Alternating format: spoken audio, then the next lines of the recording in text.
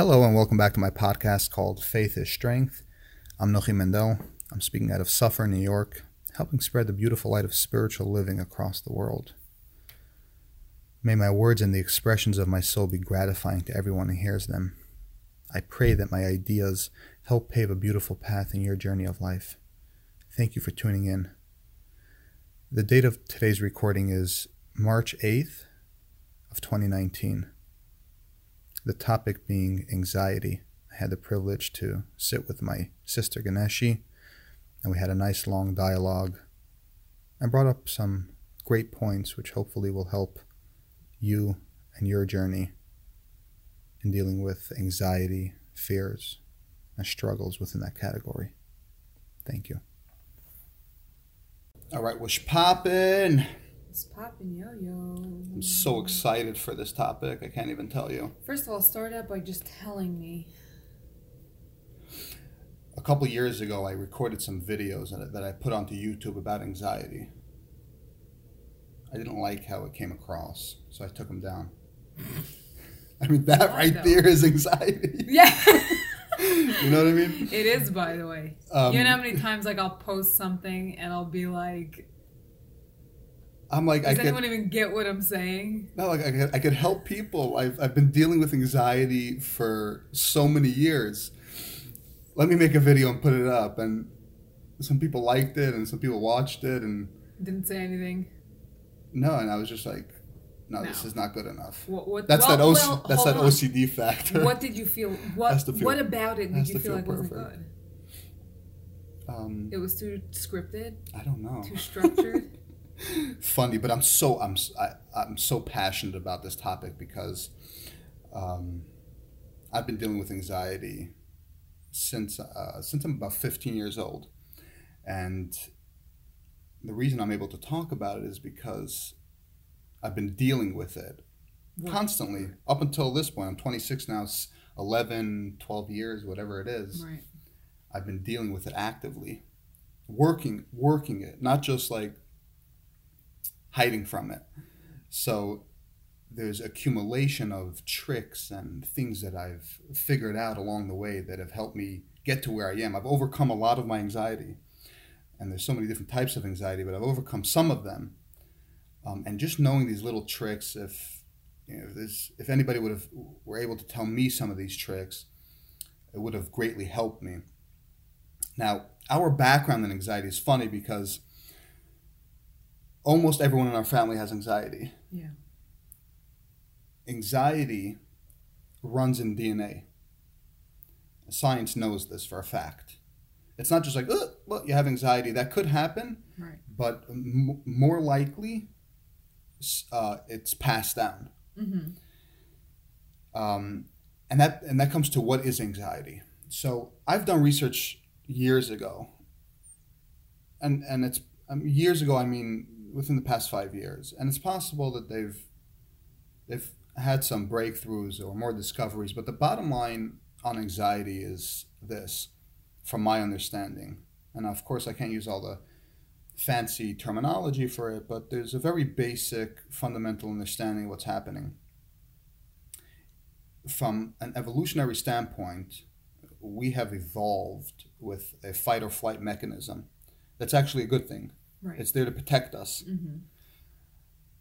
If we get into a fight or a sticky situation, you have to have the wherewithal to fight or run. Mm-hmm.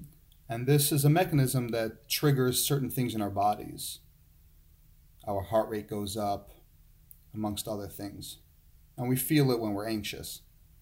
So there's a direct correlation between fight or flight and anxiety. Essentially what's happening when you get anxiety out of the blue or for seemingly meaningless things, your body is interpreting your situation or surroundings or your thoughts as a fight or flight situation. Right, exactly. It's understood from a certain perspective as a flaw in our evolution. Now, of course, if you have faith in Hashem and the way that He designed this world and our life, there may be deeper, more underlying purposes for example, to get us to change our life and habits, which I've found to be the case for me. But if we leave that aside, just from a very technical standpoint, it's a fluke. Our body is misinterpreting our surroundings, our situation. It's interpreting it as something that's fight or flight, there's some kind of danger. And the fear kicks in. Because there really isn't any danger, we start acting stupid and crazy. Because where are you running to and what are you running from? Right. So that's what anxiety essentially is. It's just this weird fluke that our bodies are reacting to in the wrong way. And if we're able to figure out why it's happening, those triggers, or that nothing is happening, or what's happening when it's happening, we're able to learn to kind of find ways to deal with it and possibly even mitigate it. Mm-hmm. So for my research, that's basically what I found. I mean, anxiety is just this, our body's misinterpreting a situation for something else. We freak out for no good reason. We think we have to fight or run. Mm-hmm. And sometimes we do. Like if we have bad anxiety, which we're going to get into on so many aspects of our life, we run from it, we hide from it, we build walls around it, and stuff like that. And which leads to a very crippling life. Anyone who has anxiety knows. I mean, anxiety is like the mother lode of destruction in our generation and possibly all generations in the past. Right, because it holds people back.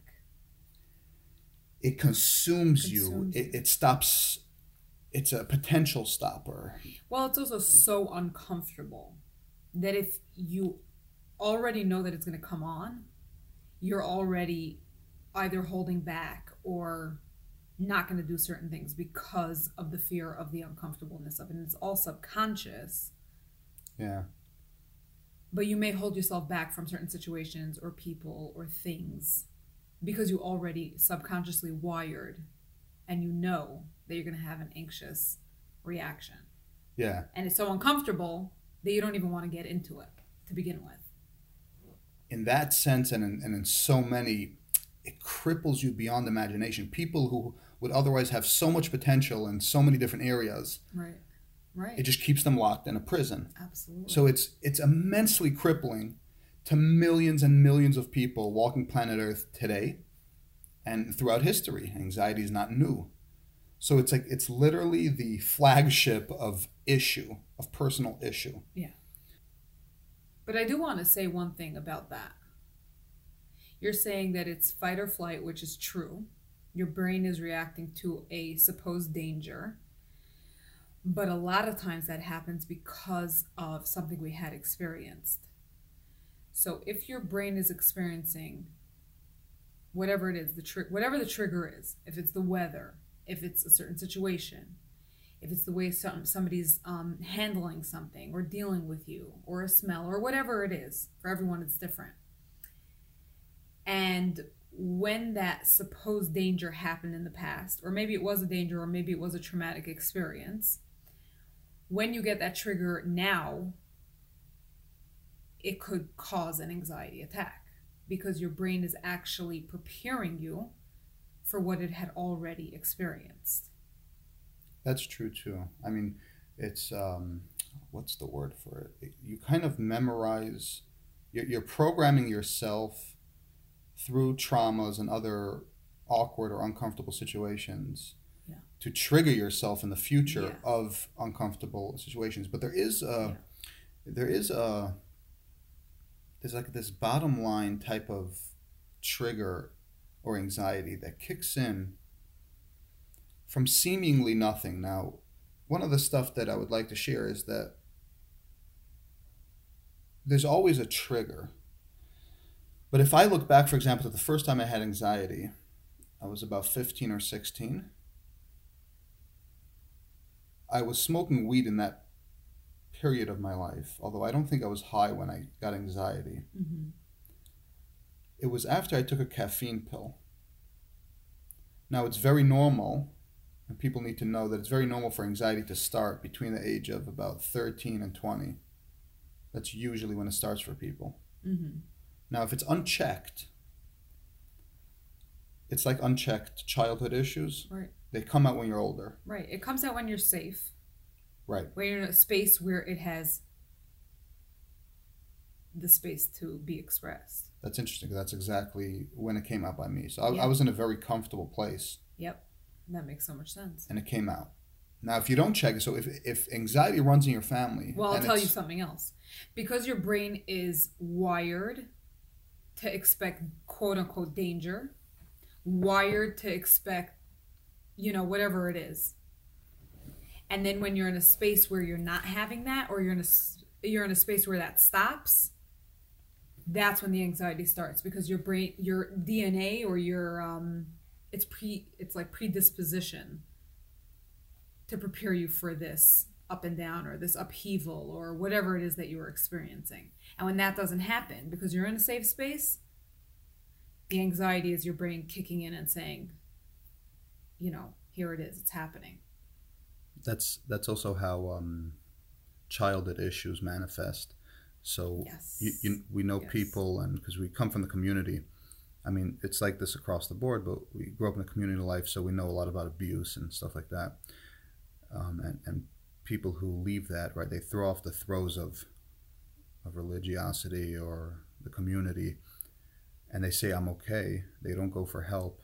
All of a sudden at 25, after they're married and they have kids, or at some later stage, all of a sudden it comes out, all these issues. What happened? I thought you were okay. Like Right. you're going to be different than your Right. parents. You don't have these issues. You're not going to hit your children.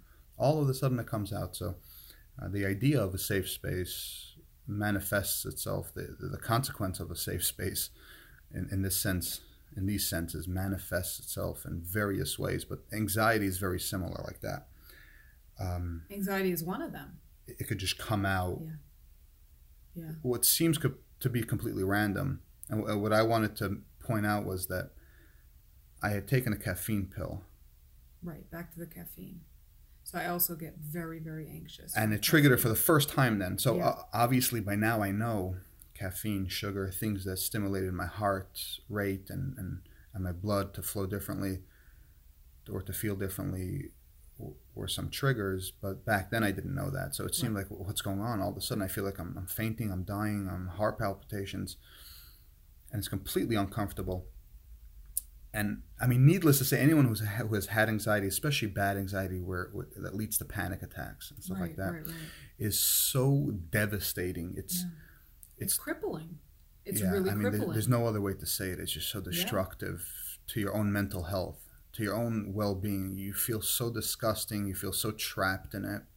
And for so many years, it was on and off for me. So you deal with it, you think you have it under control, then it kicks back in a completely different way. Right. You know why? Because as we level up and as we heal, the anxiety will show up in different ways. Right. Because that means you're ready for more, or you're ready to face more, or ready to deal with more of whatever it is that was wired to prepare you to protect yourself. There's a huge connection of anxiety to death. So what's essentially happening, and I've really thought about this a lot, and this is going to tie into some of the ways that we could learn to cope. Because think about the worst anxiety that you have, these panic attacks that are based off of nothing or even something. I think it's always connected to something. When I say nothing, I already mentioned earlier, it's seemingly nothing. Right. Meaning you don't know the trigger, you don't understand what's happening. There could be various... Generally, it was triggered by something, though. Right. It's always triggered by something. Yeah. Anxiety can't just kick in from a vacuum. Right. But seemingly nothing. Mm-hmm. So if you think about this, like anxiety that kicks in, these panic attacks, these uncomfortabilities from seemingly nothing, they just kick in. Ultimately, what is scaring you? Granted, you might be having a heart palpitation or you're panicking a little bit. Now, my anxiety used to, it's a vicious cycle. What happens is something triggers it, and I always wondered what happens first, the heart or the brain. They say the brain because your heart and other mechanics can't be triggered on their own, right? So it has to be your brain, but there's literally an instant between when your brain got triggered and when your heart starts bugging out. Because the fear is in the heart. Correct, but I want to think that sometimes the body reacts first. Because if you're experiencing something physically, sometimes people are triggered by weather. Is it in the mind? So that's the thing. There's a very, very, very fine line, and I've thought about this so much. Or even somebody that was abused. I've thought about it. What's happening first? Well, from like a technical standpoint, they're going to say, well, your body doesn't even feel the weather or the wind without your mind processing it first. So it has to go through the mind. The reason I questioned it was because I'm so in tune with my body, hyper aware, which is one of the reasons why I'm prone to get anxious so much. Right, exactly. I'm too aware. Right. If my heart beats one beat, a drop off, You're aware it shoots it to my head. Right. Now, there's this very, very fine line, and what I would realize, because I'm too aware of my body and its functions and all that it's doing at every minute, I would sometimes feel like my heart started racing or bugging out before my mind even knew that I was afraid.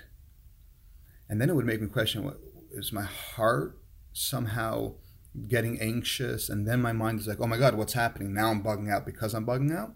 So I would question that. And that remains to be a mystery, and I think it will be. But for people who are really delving into anxiety and trying to figure out the triggers and what's happening first, a lot of that mechanical stuff doesn't matter so much. Getting into that level of technicality. Sometimes it makes it worse, though. Makes it worse. It makes it worse. 100%. You start overthinking. You agonize over the tiny details. Right. I could tell you now from a broader perspective, because I've worked on it for so many years, how to deal with those phenomenons without getting too technical about it. But these are interesting thoughts and things to explore nonetheless, because they're prevalent with almost everyone who has it. So you're going to think in, and I thought on these gruesome levels, what was happening? Am I having a heart palpitation, then I'm bugging out, or am I bugging out, then I have a heart palpitation? I never thought about that so much, but having said that, I want to say that if the study show that it's in the mind first, that even if you're not aware of it, it could be on a subconscious level. Well, it's a subconscious level. So you're not actually aware of it, but it's actually that too. Something in your mind was triggered. I agree, and also it could be the timing difference could just be so small that it seems in reverse. It's just that something could have triggered your mind. It shoots it right away, almost instantaneously to your heart. So that's where you're really feeling the fear. Yeah, I usually feel it in my chest. I'll give you an example. You might think that the fear is really in your brain. Your brain is really just the one that's thinking all these confusing thoughts. Your brain is just reacting. Right. Well, then that goes back to mind versus body. If your body is tensing up or your heart rate's going up, your brain is telling you fight or flight. So that's interesting. Well, your brain is trying to process. Your brain is trying to protect you. Because your body tensed up and got anxious. Correct. Well, that's why I said before, it remains to be a mystery. Yeah. If you get very technical about, is it the body or the mind? It remains to be a mystery. Well, we're not the scientists. I've researched it extensively and read a lot of science on it.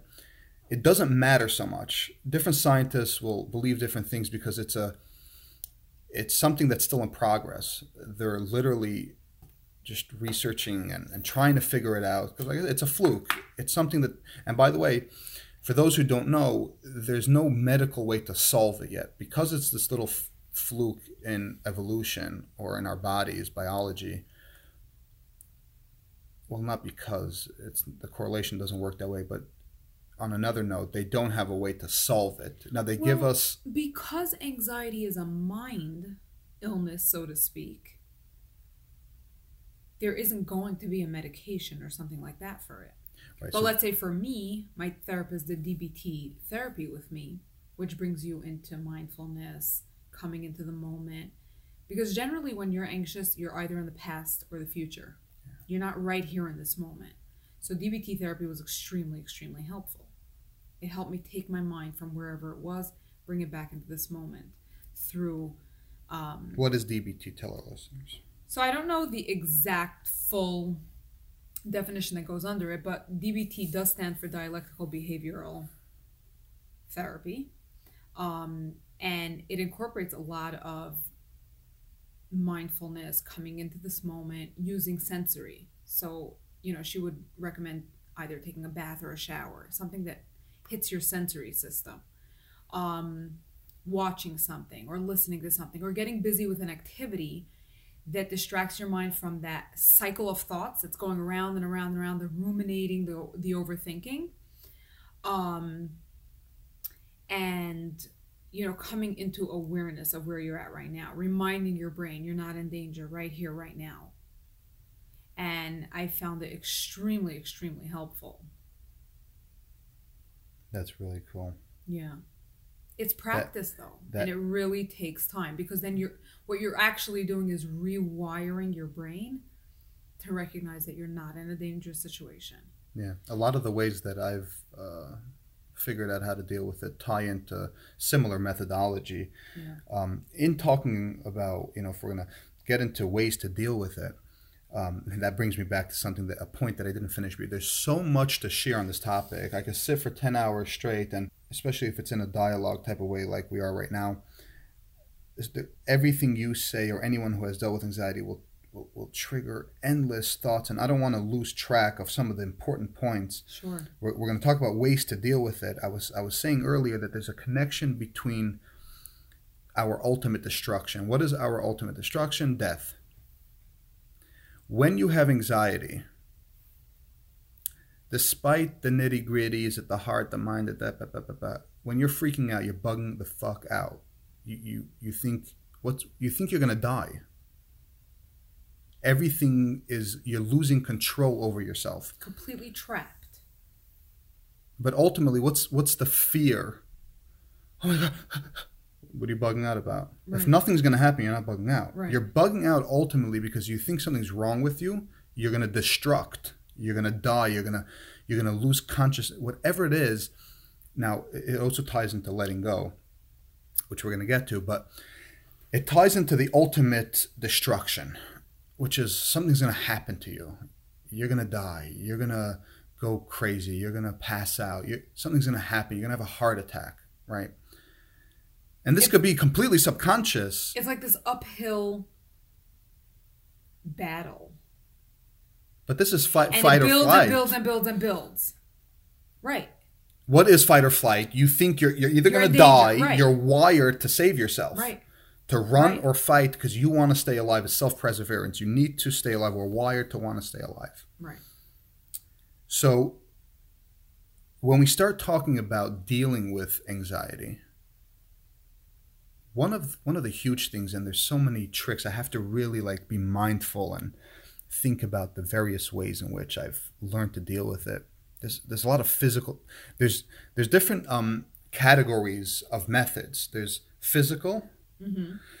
There's mental, and there's spiritual. There's literally mental practices you could do to help anxiety. There's physical things you could do. There's spiritual things that you could do. One of the first things that's really important to think about is this underlying fear. Mm-hmm. You're going to destruct. You're going to die. Something like the ultimate, what's really behind the fight or flight. Mm-hmm. Now, fight or flight, we said was good, but we don't want to have these kinds of reactions when it comes to mundane things. If you're going to go socialize with your friends or people you don't know, or if you're about to do public speaking, if you're about to fly in a plane, you don't want to have those kinds of reactions. You don't want to feel like you're dying and have the reactions that you would if you were actually in danger. So when it comes to these mundane activities that are potentially triggering your anxiety, we need to get very mindful about the whole death situation. And I could say this now in retrospect, obviously this is a lot harder at 17 and 20, even though I knew this, but then I was still actively deploying my little brain ideas to get this under control. But at this point, I already have done it for so many years that I've gotten somewhat of a control over it. You have a lot more awareness at this point. You have to think about death, and not think about meaning think about death all day, meaning you have to think about it and don't shy away from it if you want to solve your anxiety, with the goal of reaching a certain level of comfort about death. Ultimately, the whole fight and flight, all the scary it's all because you're scared you're gonna die, something's gonna happen to you. You have to think about it on enough, even if it's for a couple of years, a couple of months, meditate on it and do certain things to gain a certain level of comfort that everything that comes goes. Humans come and go. We will die. And reaching a certain level of comfort, which could take a lot of years. I actually really, really like this point that you're talking about, because I want to say I have feared death. I think I still do. Rabbi Nachman talks, I read it somewhere so many years ago. He writes somewhere that he had a crazy fear of death. But he had passed away in his 30s, very young. But he writes later on that, or he wrote it all together, that at a certain point he had conquered it. So we know it's possible. There's that. There was something else there. It slipped my mind, but if you go very, very deep into your fears and anxieties, you're afraid of heights, you're afraid of flying, whatever it is, it's because you're afraid to die. You're afraid to let go. Let go and dying, they're synonymous. Hand in hand. They go hand in hand. Now, I also have a great fear of letting go. For example, I have a fear to skydive. Not because of the wind or the height. I'm afraid to let go. That lunge. That's where the fear lies. Right. But ultimately, behind all of that is fear of death. Because you're afraid if you let go.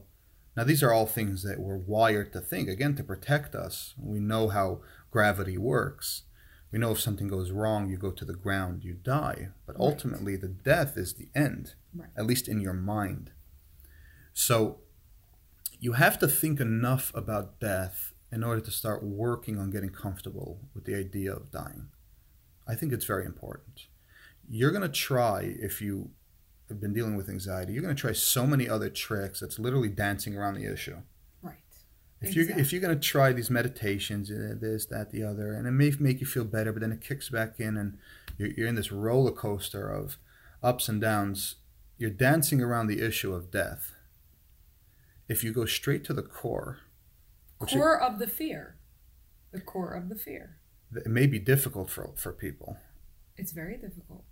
Especially if you're younger. But it's worse if you leave it unchecked, because the anxiety and the fears build and grow and grow and grow. If you allow them to, they will continue to grow. If you deal with them and face them and come to acceptance, they start to diminish. That's kind of what I'm aiming at. That you may find tricks, and even I'll share tricks and you can share tricks, physical, emotional, mental. But if you don't deal with the crux of it all, that you're afraid to die, you're afraid to destruct, you're afraid to let go, all these things are synonymous. If you can't get yourself to deal with that, think about ultimately you're not going to get rid of your anxiety completely. Right. That's why I have an insatiable thirst of understanding. But then you do run the risk of ruminating and overthinking. So there's observation, like removed observation, thinking about things, understanding them, understanding the fear with almost no emotion involved, just like an observer, versus getting stuck in that cycle of overthinking. So it's important to be an observer about your fear. Right. Almost like a bystander, completely removed. If you compartmentalize, you see that there's a way to approach that, not to get stuck in it. If it's your first 5-10 years in anxiety, there are people who have anxiety their entire life. They never deal with it. Absolutely. If you're new to anxiety, kind of like us, where you only have it, let's say from your young teenage years into your young adult. So if it's in your first 5-10 years of anxiety and you're going to start thinking about this idea of acceptance of death, then you will overthink it. You will bug out about it. Absolutely. I've agonized over these thoughts for years in cycles. Absolutely. With death, I can really relate. But That is something I had an intense fear of, and I would say now is a little bit less, but I still have. Right. But what's my point? That if It's you do connected that, to letting go, though. It's Because all in one. death, we have no control. Destruct, heart attack, those kinds of fears, death and letting go is all synonymous. Well, letting go, I would say, is probably one of the biggest things connected to death, but also pain. People are afraid of pain in death. Letting go, though, we all want to have control. Nobody wants to walk away. Before I slip away, see, you don't want, you're afraid of the phenomenon of getting stuck in the cycle of these thoughts and overthinking. Right. But what I wanted to say was, if it's your first 5-10 years in anxiety and dealing with anxiety, you may get stuck in it. You will get stuck in it. But that's what I said before, if you do it with the goal, you don't want to agonize over death, law of attraction, and think about death all day and destruction. It's a practice. You have to compartmentalize. If you're doing it for the goal of helping get past certain anxieties, you will progress, and the thought of death is going to become boring at some point. If you don't do it with that goal and you agonize, you could agonize your whole life. So there's a huge distinction there in what the purpose of thinking about death is. I want you to think about death just enough to start getting comfortable with the idea that you will die.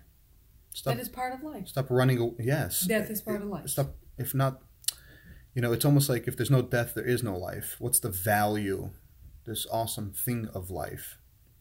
What is that element, that substance that we're so happy about and we feel so grateful for? It's because it's a gem. You do die. So we're here in this spiritual experience for an X amount of years. We're contributing.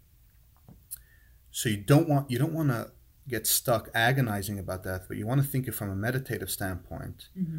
And believe me when I tell you this is years and years. Like I don't know how to bring it across to the listener, like what it means, years of like it'll be hard for years just dealing with this thought. But as Ganeshi just said, she feels better about it now, and that's not everyone. What about the people who don't deal with it and feel worse as they get older about it and build up bigger phobias? Now, I don't know how much you may know about anxiety, but there's obviously so many different types of anxieties. Right. There's social anxiety. It goes on to people get anxious about anything. It could be public speaking, socializing, heights. There's phobias that you build up. Oh, the bridge is going to collapse under me. In every type of anxiety, there are different tricks and different mindfulness techniques and different ways to approach it. I personally have had anxiety in a number of different places, and I know a lot of the triggers. I figured a lot of this stuff out over the years. For example, phobias of something going wrong. I got it 100% from movies. You see bridges collapsing, buildings falling, fires happening. Because you've never experienced that. It is almost impossible. Because you remember I said I'm hyper aware. That's my personality, my emotional, my soul. Yeah. It's funny. I don't know if you're into astrology, but if you look at August 14, which is my birthday, one of the first things it says, like, these individuals are like very aware. Oh. And it's so funny because there's very little that slips by me on a personal and interpersonal level. Mm-hmm. Human behavior, my own thoughts, the way that my body feels. We also get it from Bubby. Bubby's very our whole family is very in touch with our bodies, right? Yeah. How come when we eat sugar, we get anxious? The other person who's eating sugar and Laffy Taffies and Gushers for breakfast, he has no problem. I ate a yogurt the other day. Too much protein and sugar. I thought it was, I didn't know what it was. I literally didn't know. And I ate some grapes. So it was a Greek yogurt with grapes. Oh, no, so a couple hours later, I'm sweating. Literally, I had to change my sweat. Everything. I know that. So I have call the same mommy thing. and I'm telling her, when I tell people that when I'm hungry, I can't, like, it's a real thing. I can't go hungry. And I tell her what I ate. And she's like, Ganeshi. I get that every time I eat yogurt on an empty stomach. The 9 grams of sugar.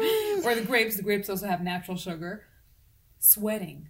So yeah, we're hyper aware. All of that. Caffeine, I get the same reaction. I told Sharon, don't buy red milk. Buy even red milk, which is too what is it called? Fat. Too like it's too much dairy, too much lactose, too much saturated. Yeah, it's much. I forgot what the word is. It's fattier. It's much thicker. So, but yogurt for sure. Yogurt is full of protein and sugar. If people like us who are too in tune with our body. Yeah.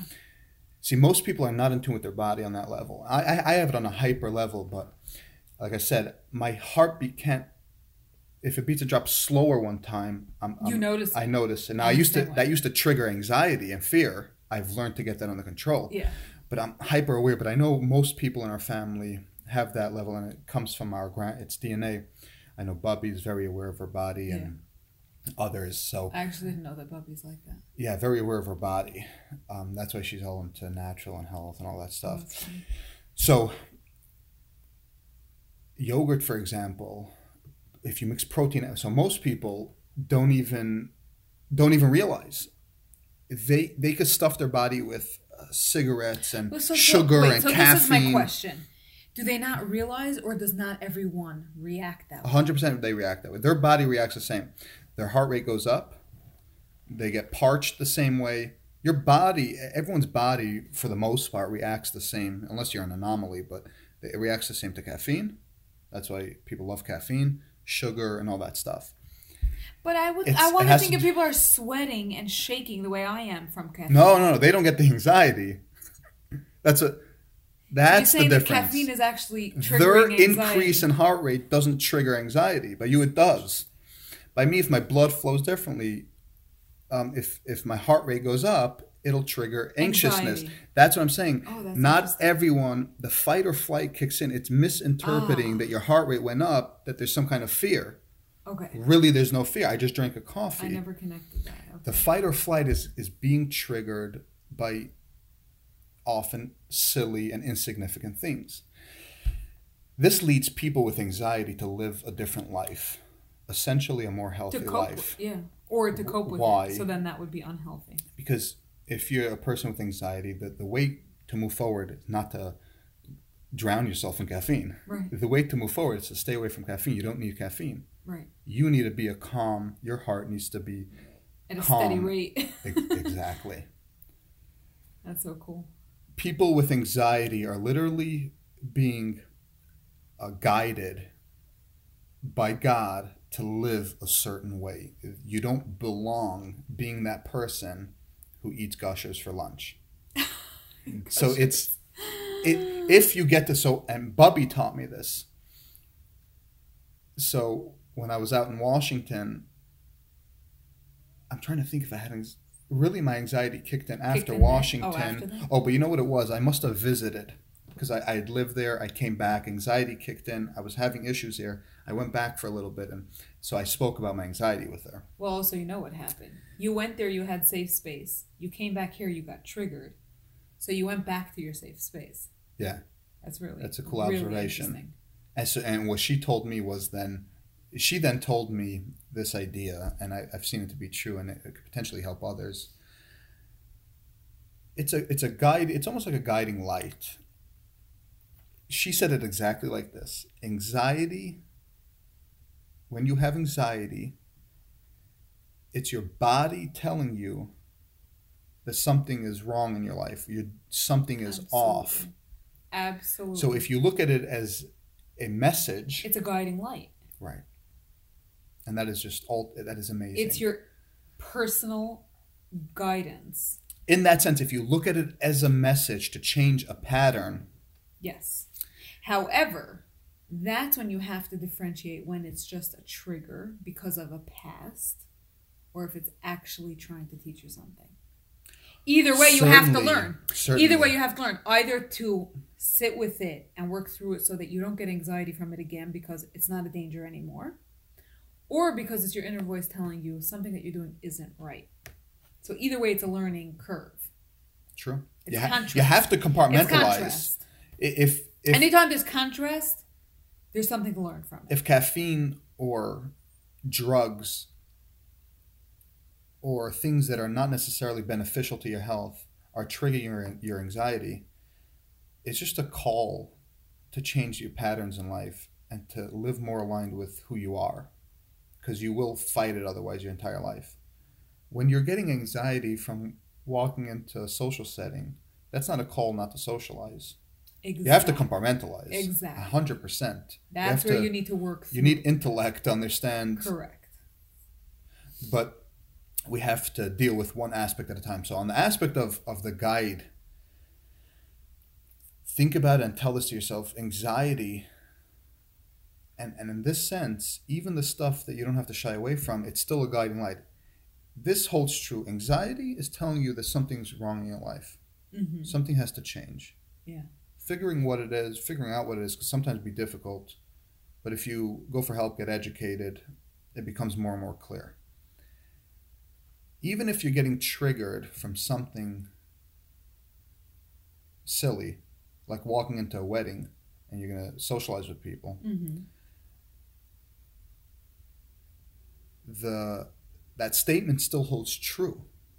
It's still telling you that something has to change, meaning there's something else that's triggering it. Exactly. Again, anxiety is telling you that something's wrong. Doesn't mean that you going in is wrong. It means that something in your life is triggering you to feel anxious about going into the wedding. Exactly. And you have to fix that. Correct. So we have to view anxiety from the standpoint of Hashem trying to guide us, the people who have it, to live a certain life. And that doesn't mean that the people who don't have it aren't guided divinely to live the life they live. They have it in different ways. It in a different way. Right. Their physical body's not reacting. They Right. could be having contrast in other ways. Right. I like to say contrast because it's not good. It's not good. It's not bad. Right. It just is.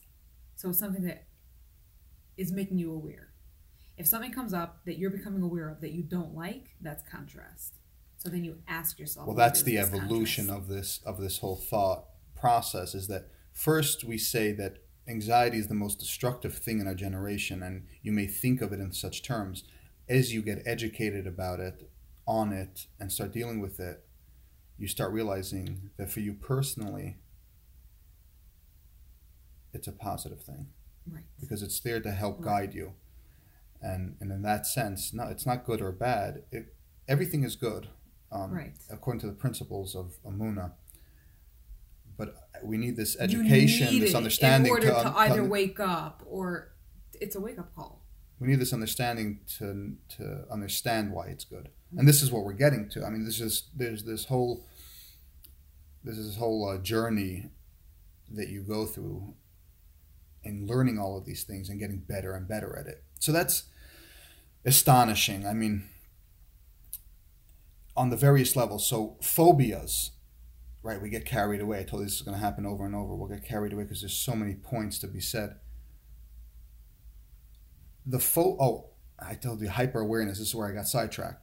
I go over a bridge. It is nearly impossible, even if I'm having a good conversation with someone in the car then, that I won't think, it won't be in my head that the bridge could collapse and we all die. It's impossible for me to go over the bridge. It's impossible for me to fly without thinking that the plane's going to crash into the ocean. Yeah. Movies. 100% from movies. If I go under a bridge, just a little overpass, I think about the sign of the bridge falling on my face.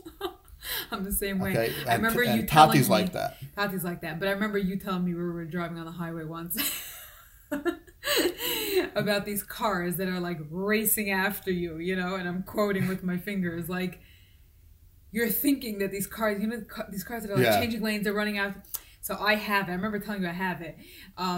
It's a lot of times at night. I'll turn on a certain street, and then you realize this car is following you, and they like, why is there high beams on?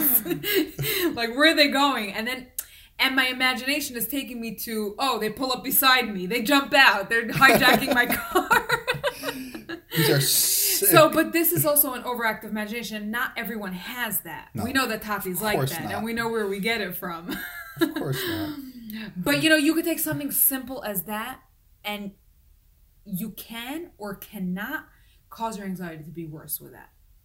A lot of it is mind control. I'm going to get to that. What's funny is, but I do want to say another that thing. That with healing, and we're not going to get into that again now, it does subside. It's not as intense. It's not there all the time. So I'll be on a plane and I'll have the thought of, it'll crash or it'll fall. But I'll think of that story of that woman who, was sucked out of the window. The one of the plane windows were smashed. But I'll just gently bring my mind back to the present moment. So it's not that it doesn't happen, but it's not taking you over. It's not causing anxiety anymore. That's through healing. But anyway, back to what you were saying. You said not everyone has that, and I wanted to emphasize not everyone has that. Overactive imagination. Like I said in the beginning, it's DNA. Yeah. And I was just in Israel, so we're sitting in the flight for our plane back. This is so funny. I mean, people live this. Classic. I'm sitting on the plane with my girlfriend, and we're supposed to leave. Right, we're supposed to leave Israel. We're going to fly to New York. There's a delay. Okay, great. I'm going to be sitting for 12 hours like a sardine. It's sickening how aviation, in that sense, hasn't changed yet. But that's a whole other podcast. We sit like sardines for 12 hours too. Yeah. I mean, it's 2019. Let's go. Chop, chop. Chop, chop. But anyway. It should all be first class. I'm sitting it should be a 2-hour flight. And then from there, a 30-minute flight. Yeah, you're right. Yeah, I mean, what if... I hear. Nothing's changed in the last 50 years. Yeah. The whole airport system is messed up. Yeah. And so we're sitting in the plane. And they call out over the mic. Okay, so we're sitting there for an hour. There's a delay. They don't even say anything. Whatever. We're sitting. And then he says... Okay, there was a problem with the engine. They had to change the valve. Oh, thanks. And exactly. That's how somebody with anxiety thinks, wow. I had that when I was in Cancun. Did you really have to just tell me that? They had delayed us because of a crazy thunderstorm. And then it's still raining, but they're like, okay, we can take off now. And I'm thinking, like, are you sure this is safe? I'm thinking, first of all, how often does this happen? Pilot, you need to tell the passengers, like, this is okay. This happens every couple months. Yeah. This is how my mind thinks. Right. And then I right away draw on, and this is what happens. This is how anxiety, you draw on real life events and scenarios to back up your anxiety. Right before I left the U.S. to Israel, there was in the news this plane that took off 3 times and was returned each time for unrelated mechanical issues. And then they grounded the plane. Nothing happened, but it takes off. It has a mechanical issue. It returns 3 times. That's terrible. 2-3 weeks later, I'm on a plane that has mechanical issues, and I'm about to take off. Yeah. We draw on real life events to back up our insanity and our creative but stupidity. Again, I want to go back to healing because because I've experienced it. My mind will go to the real life situation, but from healing, I could bring it back to, I'm going to trust that I'm safe right now. Right. And I try to remind myself that if something does happen, it's not in my hands. There's I'm doing the best that I can do. I'm with you. But I couldn't have done that before healing. I couldn't have rationalized with the irrational part of my brain. I'm with you. And for me, the healing process is similar, but for me, not from healing, that is healing. So the way that I look at it is, number one, the idea of death. That is its own entity that needs to be dealt with, and we're going to put that aside now. Once you acknowledge that, and that works in the background as you practice all these other things, that death concept has to be there because you don't want to ignore it. Right. I'm with you. One of the first main points in dealing with it I wanted to point out was that I don't let these things hold me back. So let's get into some of the nitty-gritty. Well, that's where we come to cognitive behavioral therapy. If you're going to do avoidance behavior, the anxiety is going to grow. Like I said earlier, it's going to grow and grow. Yeah. You need, and you can do it with professional help. And you live your entire life avoiding situations. We know people who just don't go anywhere, don't do anything because of it. Because they're avoiding the it, and it gets anxiety worse and morphed worse. into this huge monster. And it's a real thing. And what I'm going to say is that when it's at that point, you most likely do need professional help.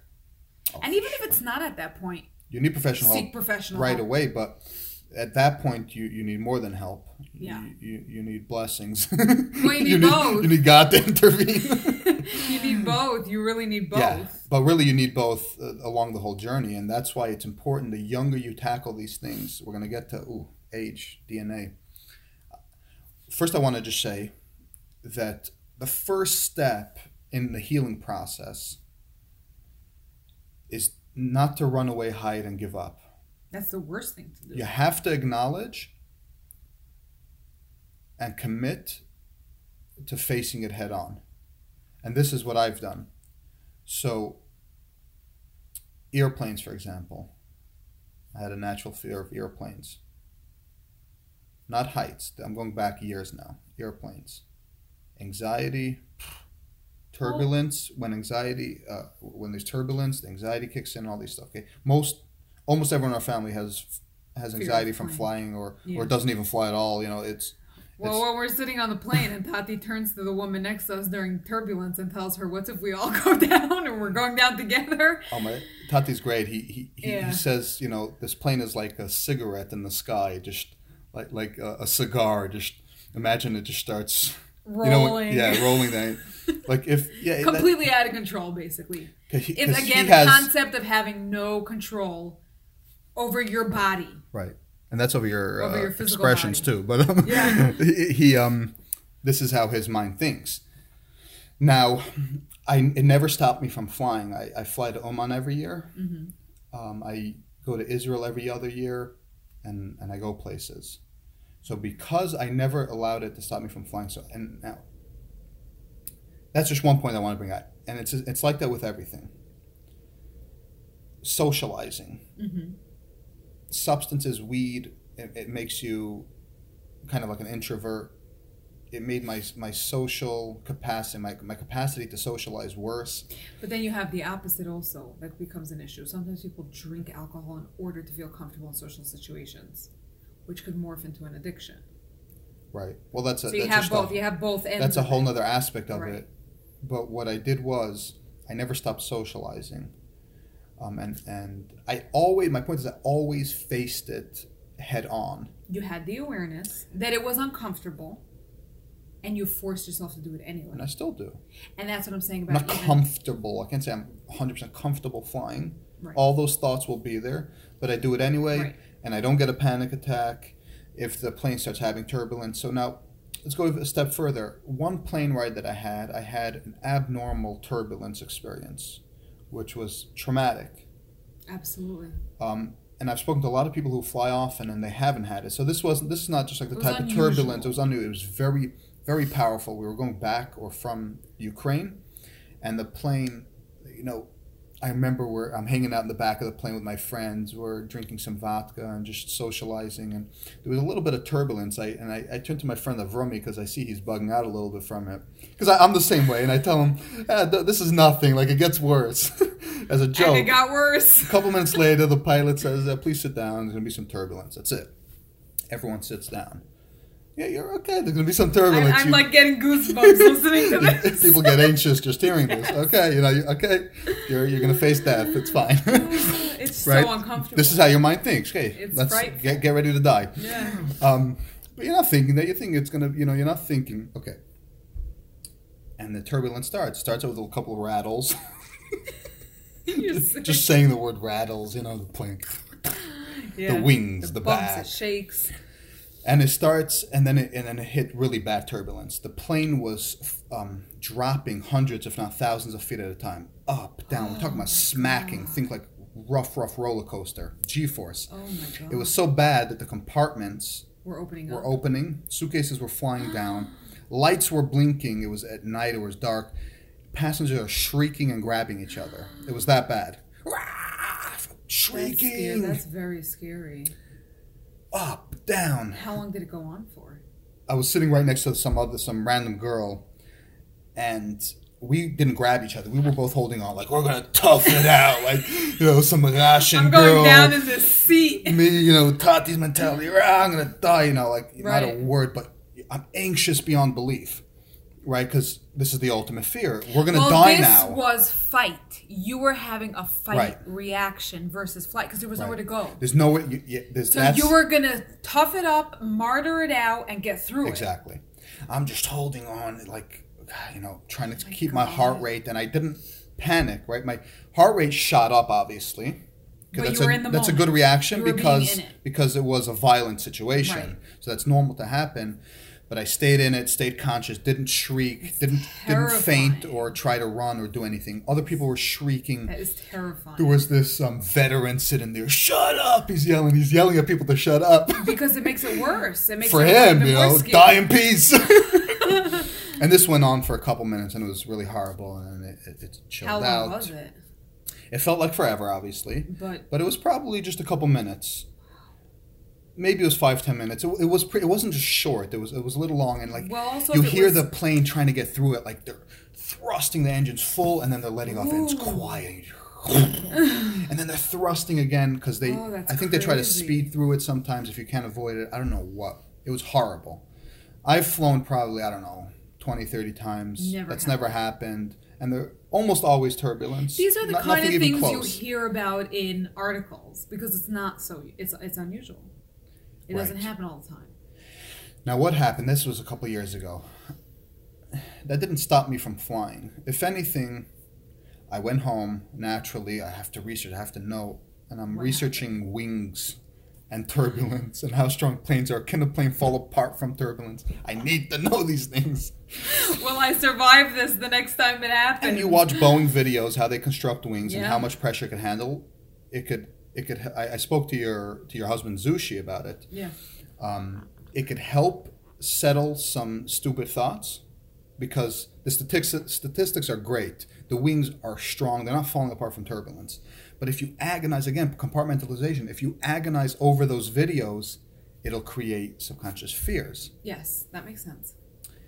Mami mentioned on Shabbos this person's podcast who he did drugs. He was clean, him and his buddy. They did this podcast. Yes. And then his buddy relapsed after he had some drugs. He was years of clean. And what I thought about that was that, law of attraction, you both of you guys are clean, but your whole life revolves around talking about, you literally think law of attraction, all day you're talking about drugs and people who are addicted and the idea of relapsing. You surround your life and guess your what? Life is surrounded by that. It happened to one of the guys and then he died from the overdose. Yeah. One of the podcast hosts had hurt himself. He got some painkillers and he relapsed and he passed away. Yeah. And the other guy is still doing a podcast. Yeah. In that sense, it's that agonizing. It's the law of attraction. How much energy are you putting into the fear and the pain? And this is what I was discussing with Zach. And how much energy are you putting into the healing? Right. And the growing? So I watch some videos. I don't agonize over the videos.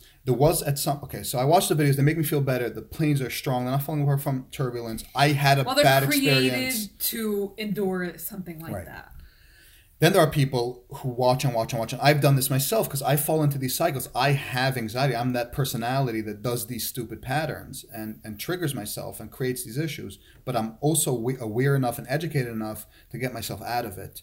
So this other time, me and my friend were planning to go with our families to Florida for Pesach. Mm-hmm. And I think it was during the Trump elections or something, maybe a couple of years ago. A little before, and we're partners in e-commerce, and I'm sitting and watching these airplane videos and different things, mm-hmm. and I built up a little bit of a phobia, and this comes to show, and I fly every year. You think you have it under control, you think you're comfortable. If you do the wrong things, within a couple of weeks, you could just build up a fear. I'm watching these videos, and I just don't feel comfortable flying, and me and him build up this little phobia about flying. So you guys like you're thinking in your mind the plane's going to crash. Right, sadist. So what do? We convince the women that they should fly with the kids, and we'll drive. This is what it means. But that was avoidance behavior. Yeah. And I know nothing's going to happen on the plane. It's not like I'm sending my wife on a plane that's going to crash and they're going to die. I know it's stupidity. I want to tell you more about avoidance behavior. Sure. You lie to yourself. You make it your truth. You make it your truth. Oh, yeah. You had every good reason in the book to be driving. You brought the food. You brought the luggage. The minivan was packed. 24 hours in the car instead of jumping on a couple-hour flight because we're bugging out that something's going to go wrong. So that's the problem with avoidance behavior. And if you're going to give into that and always go with avoidance behavior, the anxiety morphs into this huge, unstoppable monster. It's like a snowball. It starts rolling, it gets bigger and bigger. So after that, and that's exactly how I felt inside. Now you didn't fly, let's say, for 8 months. And the bigger the gap gets, the bigger the phobia gets. I was telling Zach, force yourself to fly and fly often because you never get away from that little anxiousness 100%. Rather than build up the huge anxiousness that you get when you avoid it. But I checked, and this was a couple years ago. This was just a couple years ago, and I'm flying every year. And you still have uncomfortableness. I just built it up over a couple weeks. But you still have uncomfortableness. Sure. I get on the plane. The pilot says there's a mechanical issue. I'm freaking out. I think about it. I'm nervous, but I breathe through it. Oh, what I wanted to say then was that, so I'm sitting there with my girlfriend. Nothing even crosses our mind that there's anything potentially, because there is nothing wrong. Right. This is a normal person that doesn't have anxiety. Well, this is a person who also doesn't have an overactive imagination. Right. Nothing triggers them. There's turbulence, nothing. It's like a bump on the road. Right. And indeed, turbulence is so frequent and common almost on every plane ride. It is like bumps on a road. Yeah. And I've tried to tell myself that and be very mindful and kind of meditate on that. I still kiss the ground every time I arrive. Ultimately grateful. You're driving on the road, you're going to have bumps. It's the same thing. The actual statistics of a auto accident are much and worse. Are much higher. Even dying in car accidents. Thinking about driving out to Florida for 24 hours, and I'm thinking about all those... So people say, well, it's the way you die. If something goes wrong in the ear, you have such a low chance of surviving, and you have all that fear going down. In a car, it's quick, it's over, The bottom line is... That comes back down to accepting the idea of death. Right. Yes, you may have the worst fear of your life for 1 or 2 minutes. Because when you're in a plane, you have no control. Really? It's synonymous. Truthfully, we never have control. It's like limited our control. Our control is only in the actual actions that we do.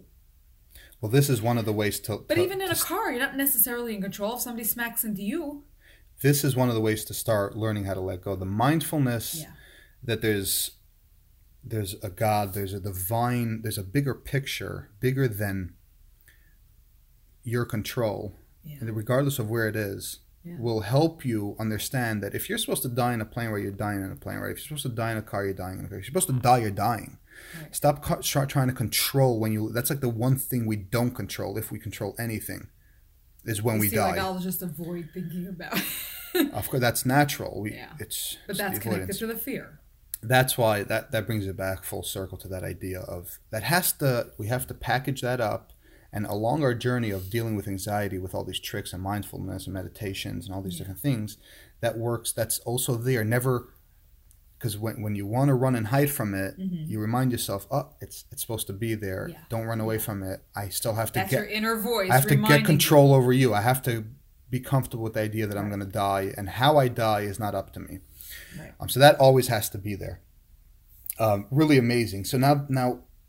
We could talk about some other tricks and other types of anxiety. So that's plane rides. So what's interesting? I don't have a fear of heights if I'm enclosed in an airplane, for example. And I built up an anxiety over the past year or two. Being on the side of a building really high up creates this anxiety in me. Yeah. Like if I'm on an elevator in the Sheraton Hotel going up, looking down, there's something about that visual that is just so... Yeah.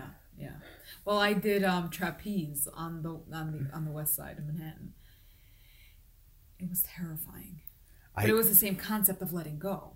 You're holding this rope, this bar on a rope, But you're, I don't know how many stories up. You need to walk off that ledge. I get dizzy just visualizing what you're saying. Like I'm sweating talking because about it. Like my palms are starting to sweat. If I think about the visuals of that kind of, I literally get dizzy. So I was taken there for a trip as a treat, as a surprise, and I forced myself to do it. And I think we had 3 or 4 or 5 chances to go climb up that ladder and do it, and I forced myself to do it.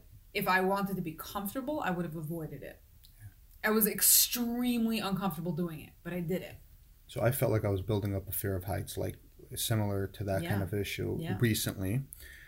And I want to face it head on, which is really interesting. It's funny how nuanced anxieties are for each person. For example, I could jump off of a 1 or 2 story porch.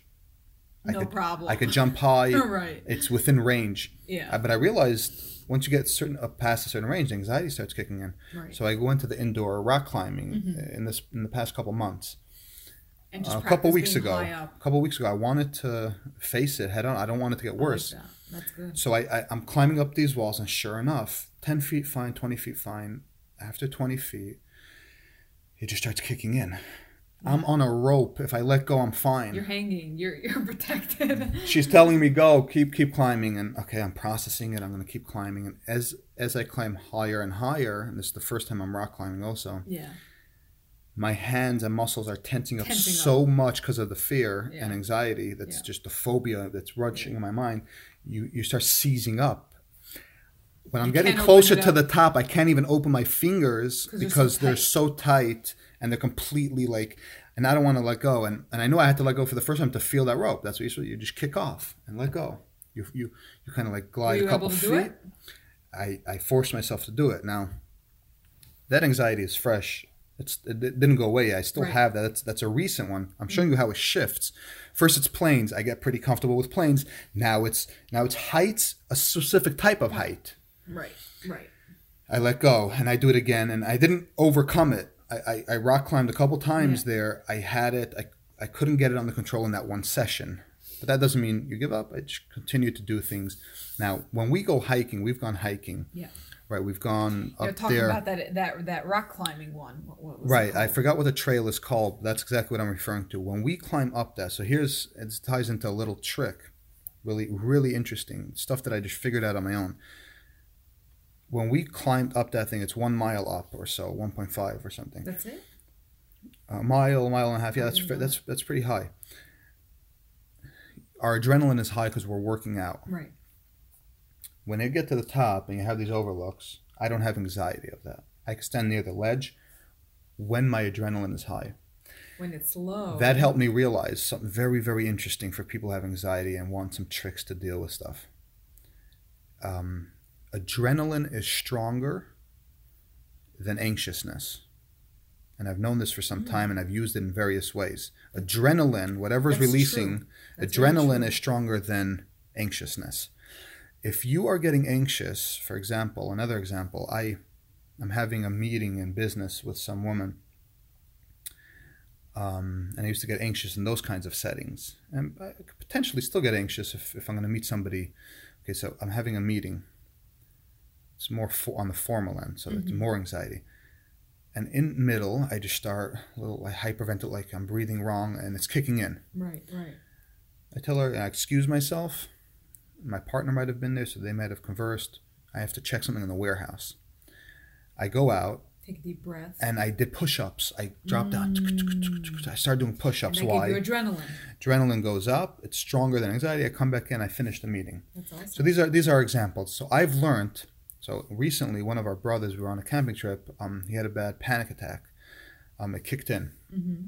I don't know. We're just out of the blue. He's just having a bad panic attack. So I'm holding him close. I'm just, it's okay. You just breathe. Phobias. And I told him, try some push-ups. There's 2 things that are happening. If you're going to try to do adrenaline-based activities while you're having anxiety, 2 things. And he was having a hard time doing it, but he was forcing himself to do it. 2 things are happening. If you force yourself to focus on something other than your stupid thoughts while you're bugging out. Well, that goes back to the DBT that I talked about. Right. You're breaking the cycle of your thoughts. Yeah. Okay. It's extremely difficult to do it. 100%. Your brain when you're at the wants point to. of a panic attack, it could be. That's what I mean. Really This hard. was in the middle of a panic attack. He's hyperventilating. He thinks he's going to die. First, you're trying to calm him down, but that doesn't really help. I've had people try to calm me down. You're bugging out. Your brain is playing games. It needs to it's like a storm. It needs to kind of Right. blow through you and pass. One of the ways to quickly try to do that is to get your adrenaline, to get your mind off of it, to get your thoughts off of it. So I'm telling him, drop down and do some push-ups. I know it's hard to do now, but that's exactly why it's going to work. Did it help him? Because it's so difficult to get your mind off of the fear-inducing thoughts. You are almost addicted to it. You want to feed it. Now, what? I have to go do push-ups while I'm bugging out? No. So these are two tricks integrated into one. Try something adrenaline. Try bringing up your adrenaline next time you get anxious. Anything stupid and mundane. You're not going to want to because you want to feed that fear. Subconsciously, you want to be paralyzed by it. Right. You want to be in your body. It's not you. Your soul wants to be free. It wants to feel good, but your body is entrapping itself in these fears, and it wants to feed it because it thinks it's fight or flight right now, but it's not. And the way to snap out of it is to do something completely mundane. So, adrenaline, very interesting. I found that adrenaline is stronger than anxiety. If you're on the side, like if you have a fear of heights, but the building's on fire, you need to save someone, you'll find yourself being able to walk on the ledge, grabbing the person. You'll do something that you wouldn't otherwise be able to do because your adrenaline is high. And adrenaline is there to help you in that sense. So that's one trick. Try that. If you're having anxiety, a panic attack, force yourself to do mundane things, think mundane things, have a conversation with someone instead of closing your eyes and agonizing and grabbing your head and you grab yourself, you're trying to will pace. Right. But you know what? Sometimes it's also helpful to be in it, to come and be in it. Because what's actually happening is they're racing ahead or they're stuck in the past. Yes. You're touching on all the goodies. Let's go to the next thing. So granted you understand that, there's letting go and mindfulness. This is already next level. Mm-hmm. Right? What I just explained was a physical trick. I've found that adrenaline is stronger, so you could do adrenaline-based activities. Okay, right. Now, well, that also touched in the sensory that I told you earlier. So sometimes people will take a bath to calm them down. Right.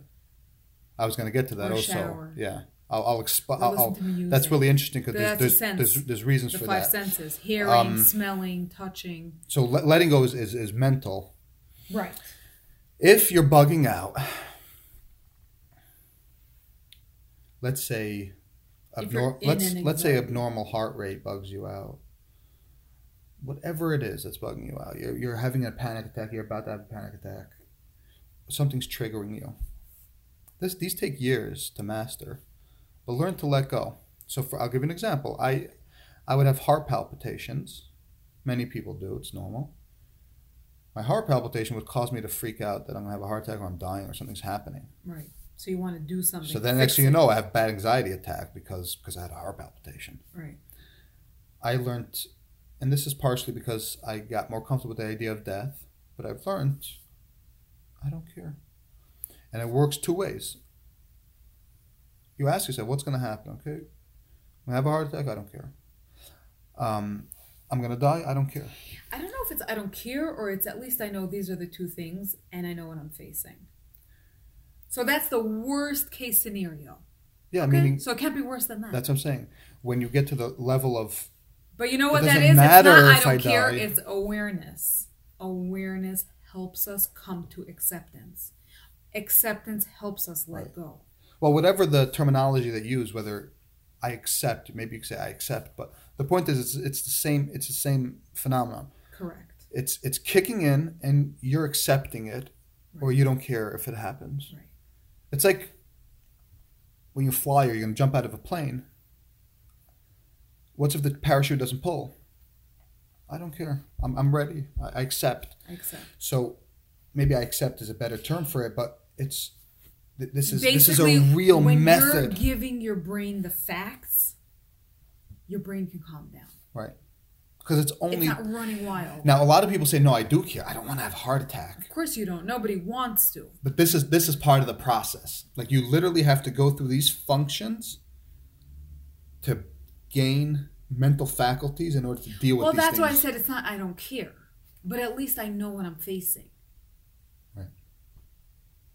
This is the worst case When scenario. I say I don't care, I'm I'm going to an even deeper level. It doesn't matter. Why doesn't it matter? Anymore. Right. Because after 1 minute, you'll be dead. Now, you go to the next world if you believe in that, or if you don't, it doesn't matter either way. Because it's going to pass within a minute, and you'll either be dead or not. More likely, you won't be. But that also comes back to comfortability with death. That's what I said. It ties directly into the idea of getting comfortable with dying. Right. So maybe you have to go through the worst fear of your life, falling in that airplane, for a couple minutes or a minute, but then it'll be over. Yeah. If you get comfortable with the fact that you may have to go through some trauma, and you accept it and you don't care, and this is a real method. This is a real practice that you have to do. There are different areas. There's the physical, like we said, but these are mental stuff. When it starts kicking in, there's a level of letting go. Strengthening. There's a lot of. So I did that with heart palpitations, for example. Now, if I have a heart palpitation, I just ignore it, and it doesn't trigger anything anymore. I've said this it's so many gone. times to people. Like, I could be having active anxiety. My heart rate's irregular. I'm having a hard time concentrating, but I could do my regular daily functions. And because I work through them, because I continue with my day as usual, it's gotten so much less. Yeah. And it's not that I'm denying that it's there. I'm completely aware that it's there, but I'm allowing it to be there instead of fighting it. That's the big difference. It's a bunch of misplaced puzzle pieces, and when you put them into place, they're all there. They're just in place. Right. Another example, I told you that the weed would build up a social anxiety. Mm-hmm. So I would start building up these issues. This is when I was a little bit younger. Going into, let's say, simchas and events. And what did I do? Again, I didn't let it... I know I have friends who don't socialize.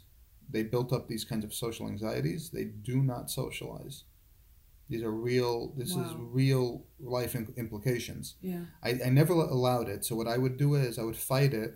Now, there's this method of fighting it like head on, which you don't necessarily have to do. For example, if come in and be loud. Exactly. If I was going into a wedding hall, instead of slipping in the back door, in order to fight it, I would walk straight into the middle, go straight to the bride or groom and say Mazel Tov. And now in my mind, this was this whole battle and I became center of attention and this is horrible. Right. But I had to fight it in this gruesome way. Yeah. in order to it was like all or none. Right. In order to be okay with just being a normal person and attending. So you don't have to do that. You don't have to, but it is another method. My point is there's this idea of fighting it head on. Another person wouldn't go. I never allowed myself to do that. You could walk in, say hi to a couple people that, kind of warm up. Right. And then make your way into the center. Right. No, doing that is also, it's a flaw in the thought process of a person has anxiety. Right. A person who is socially anxious is probably because they're socially awkward also, or they think they're socially awkward and they create awkwardness because of their own thoughts.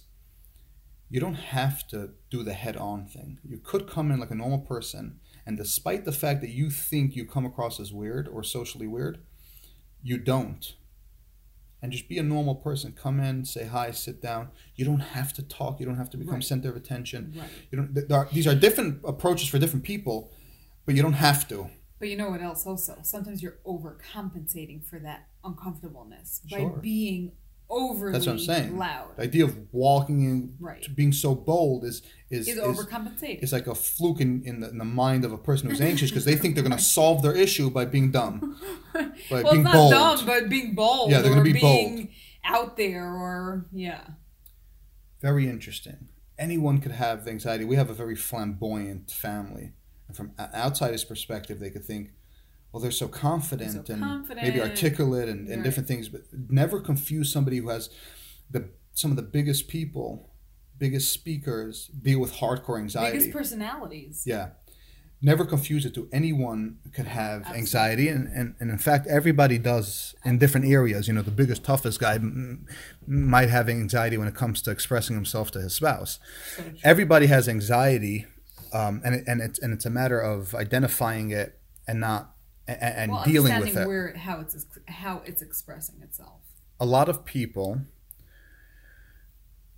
don't even know where they have anxiety because they avoid it so well. For example, if you grow up and your family is anxiety prone because it's in your DNA. Let's say eight of the 11 siblings know that they have anxiety. They're aware of it, and they're not shy about it. So maybe they work on it or they don't. But the other three, for example, let's say they may get anxious in a social setting. But they've built up such big walls. They've never gone to social setting, but they don't think of it in terms of anxiety. They just think of it in terms of preference. Like, I don't do those things. Right, but really, it's because you never acknowledged and faced your anxiety. So in every person, there's anxiety and there's areas of discomfort. Mm-hmm. It's important to identify, find, because that makes you a normal, social, likable person. Well, understand why you do things the way you do things. Because many times you're doing it because, what I said earlier, you're almost lying to yourself. Or you're not aware. You're not lying intentionally. Well, that's the idea. But you're not aware of why you're acting the way you're acting. Socializing is a normal, healthy thing that humans do. Right. If you say you don't like socializing because really you feel anxious and socially awkward when you're there, but you don't admit that, that means you have an anxiety that's crippling you in a certain area of life and potential. So, that's really important. Regarding some other tricks, you mentioned bath. Okay, so back to some physical stuff. I said adrenaline. It's major trick. The 5 senses. Okay, so I've found hot baths to work well if I was panicking. And when I say hot, I mean scorching. Some people do cold, by the way. It triggers different types of senses, but it's a similar type of... Okay, so what I found... Okay, now, baths. Why do baths work? Hugs. They make weighted blankets. Blankets that weigh a little bit more. I think it's rooted possibly in the idea of being in a mother's womb, where you're protected, warm, and contained. Mm-hmm. It may be rooted in that. They're not 100% sure, but physical touch, a hug, being hugged or cuddling in a blanket, being in very hot water, which feels like there's a couple parts to it I've realized in the hot water, mm-hmm. which I haven't done in a long time, which is an indication that I haven't had that kind of anxiety or panic in a long time, very long time, which is cool to think about right now. But hot water does a couple things. First of all, it burns your skin, so it takes the thought where you're, because you're panicking, right, and you're in this mole of thinking about, and it distracts it by the burn. Well, you know why? Because often when you're in an emotional state, you're feeling it physically. Oh, for sure. You're sensing it physically. Which brings me to this. This ties into another concept. Why warm? So I never heard of people who have anxiety going into cold, but I could tell you about warm. So when you change what you're feeling physically, it could actually change your thoughts also. So you're getting into this hot bath. Your skin is sensing something else. Yeah. Well, there's a couple things happening. First of all, it's distracting you because if it's abnormal temperature, if it's cold or hot, first it's distracting you. How hot are you talking? We're talking hot. I do it hotter than a hot tub. I do it so hot that it takes me like 30 seconds to a minute or two to get fully in it. It burns. I don't do it that hot. Only when I'm having a panic attack and I want to bring... It helps you. So first of all, it's distracting. So it's right away taking your mind, oh, wow, this is hot. You're putting your foot in it. It's almost like distracting yourself with push-ups. Right. It's a distraction. It's breaking the cycle. So it's breaking the cycle of your thoughts. Right. But your heart rate might still be anxious. So you're stepping into boiling hot water. First, it's distracting you. Second, it feels comforting because the water is almost hugging you. Right. The hot water, you feel that embrace of it. So there's three concepts there alone. I've noticed a strong correlation between cold and anxiety. Think about this. What happens when you're anxious? Your heart, your chest area gets fluttery. And that's also panic, and that's hyperventilating. When somebody Your says, fingers might get and cold. you start, and it's your heart. It's not pumping the blood properly. Right. So then your fingers get cold. That happens when you have anxiety. Mhm. That also happens when you get cold. Yeah. When you get really cold, your heart rate starts getting, it can't catch its breath, right? There's an interesting correlation there.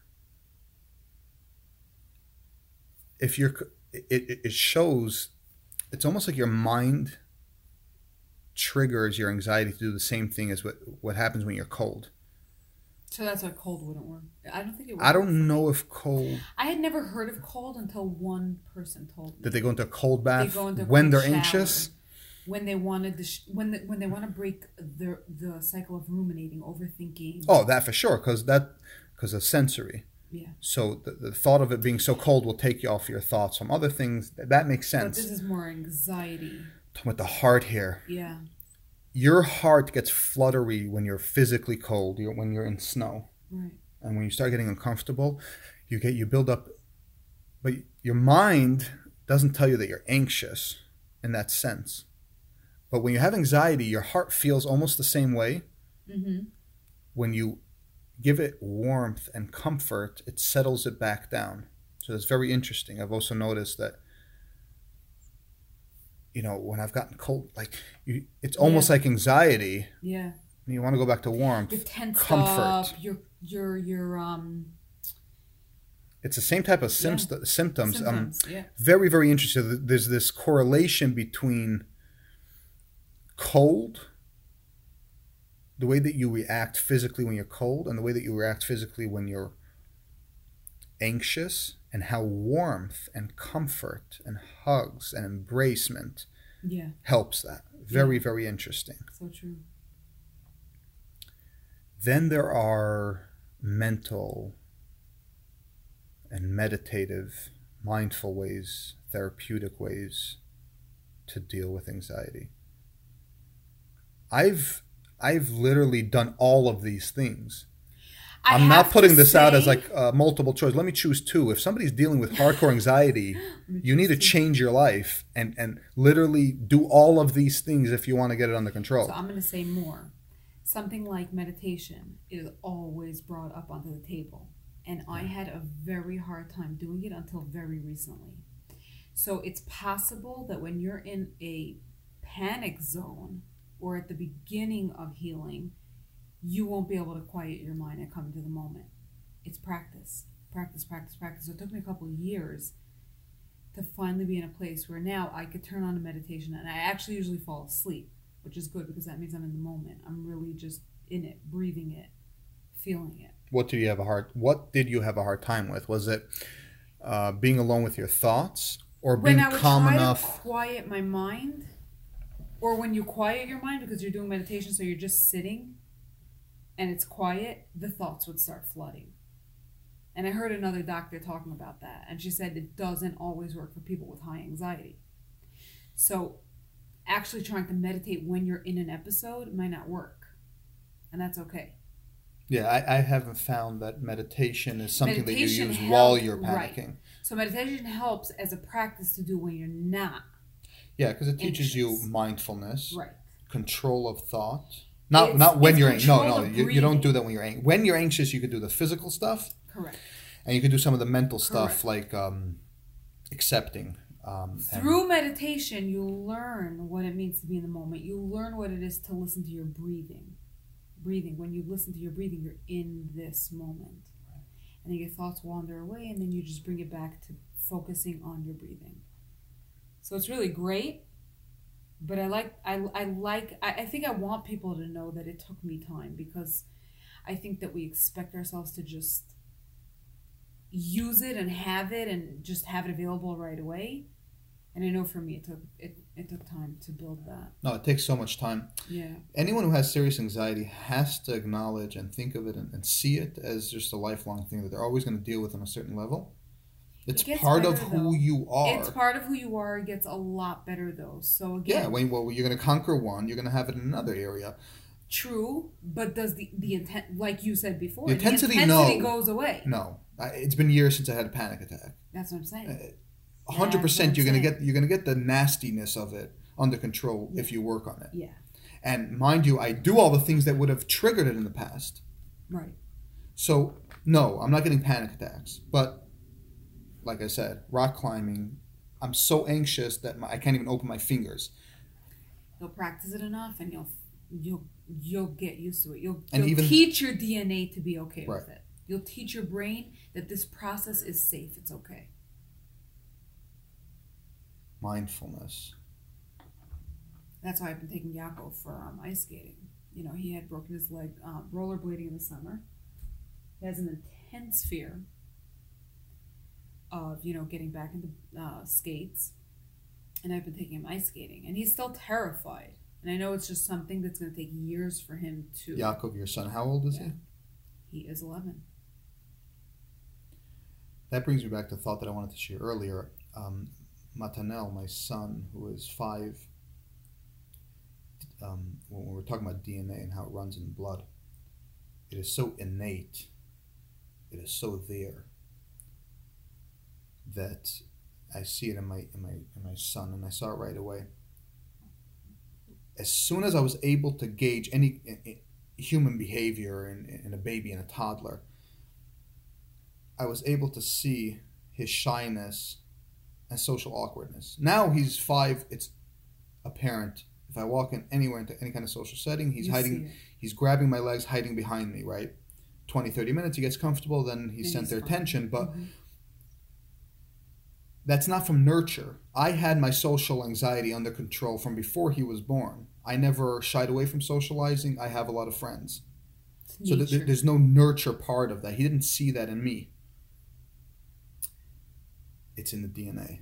Yeah. He was shy literally from when you could see it, 1, 2 years old.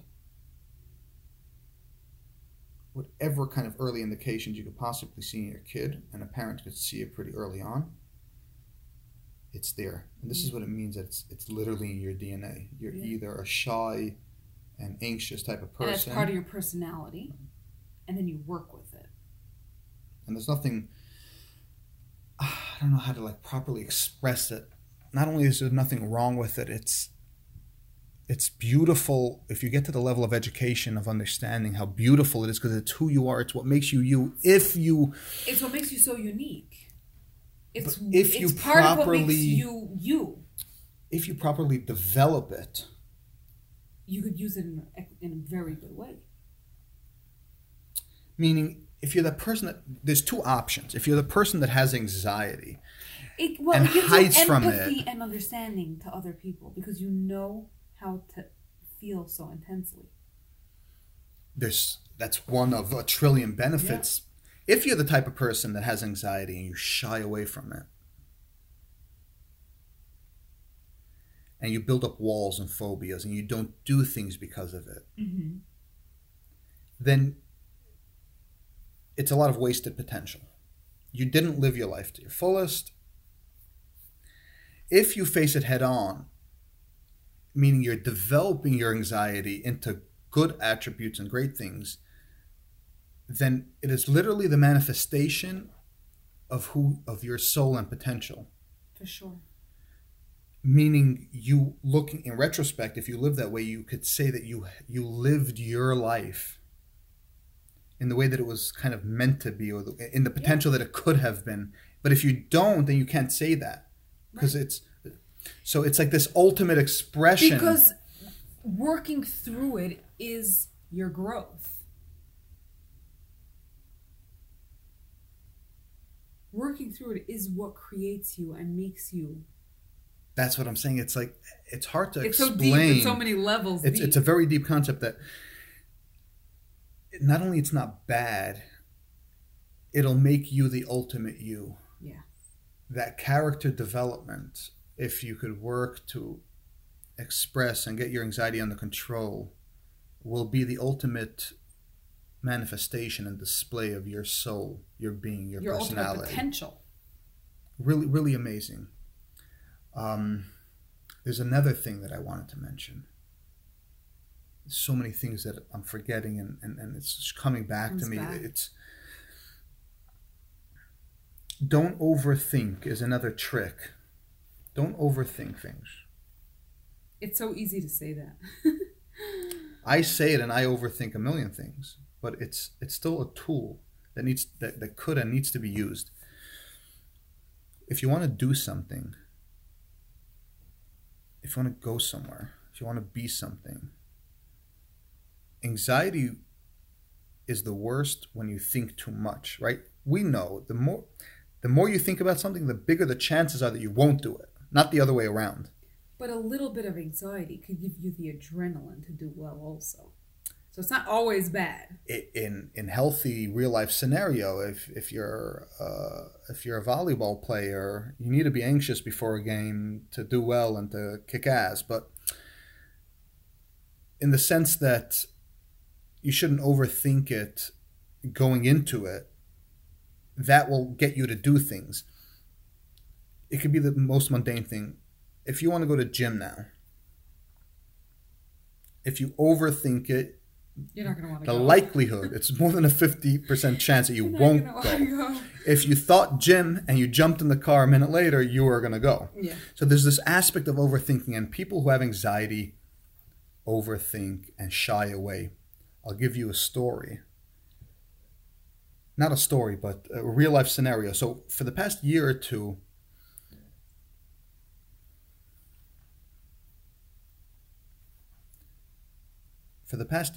I've been watching arm wrestling videos on YouTube. I think it's a fascinating sport. It's a small sport. It's up and coming. It's growing. I mean, it's been around for a long time, but it's growing. You know, it's becoming a real national, international, whatever. There aren't any clubs near where we live. If there was, I would probably stop by, check it out. There aren't any clubs. It's real underground. Like, there's no real website. There's no... Just to figure out where to go practice, right. Where to do it with people. You know, your friends are not. My friends don't want to arm wrestle with me. I want to freaking arm wrestle. Right. So I did the research. Somehow I get on this mailing list, and I get these emails that there's practice in Brooklyn or Queens every week. So every couple of weeks I get this email, practice tonight. Now, because it's not local, now think about this. So I get these emails. I ignore them on such a subconscious level. Why? Because deep down, I'm not the person that just thinks and does. In fact, I'm the opposite. I'm programmed like an anxious person. This is weird.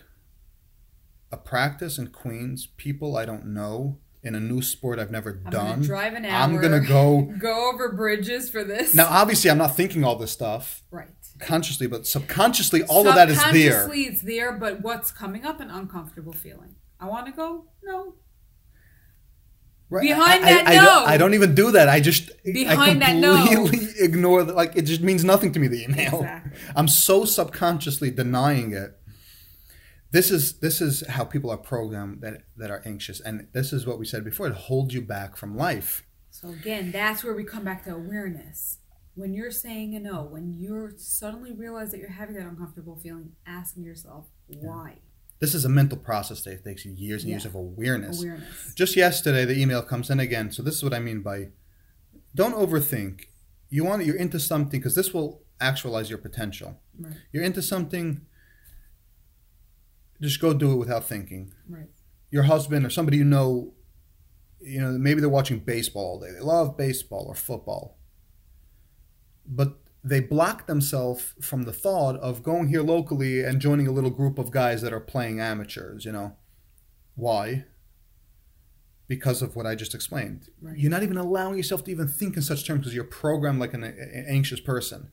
You're so deeply and subconsciously blocking it out. Me on a baseball field throwing up. I watch on YouTube. So the truth is that we do avoidance behavior. We all do avoidance behaviors to some degree. We do it in life in general, but the anxious person has it so deeply rooted that they don't even think like a healthy person thinks, oh, that's cool. I want to go for dance lessons. A day later, they had dance lessons. Right. The anxiety person says, I have such a passion for dance for 10 years. Never went once. Right.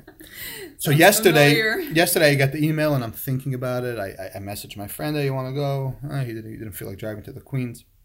And I'm thinking back and forth, and I know all these things. Let me not think about it too much. I want to check it out. There's some questions I want to answer. Like, I want to see if I like it. So did you go?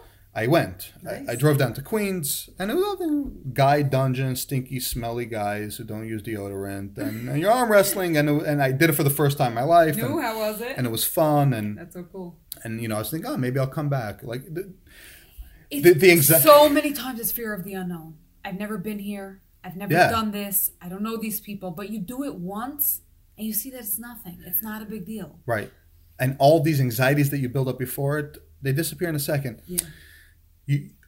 Anxious person thinks of all these things. First of all, you have to meet people. Second of all, you have to try something. Maybe you're going to have to, if it's a sport related thing, maybe you're going to lose.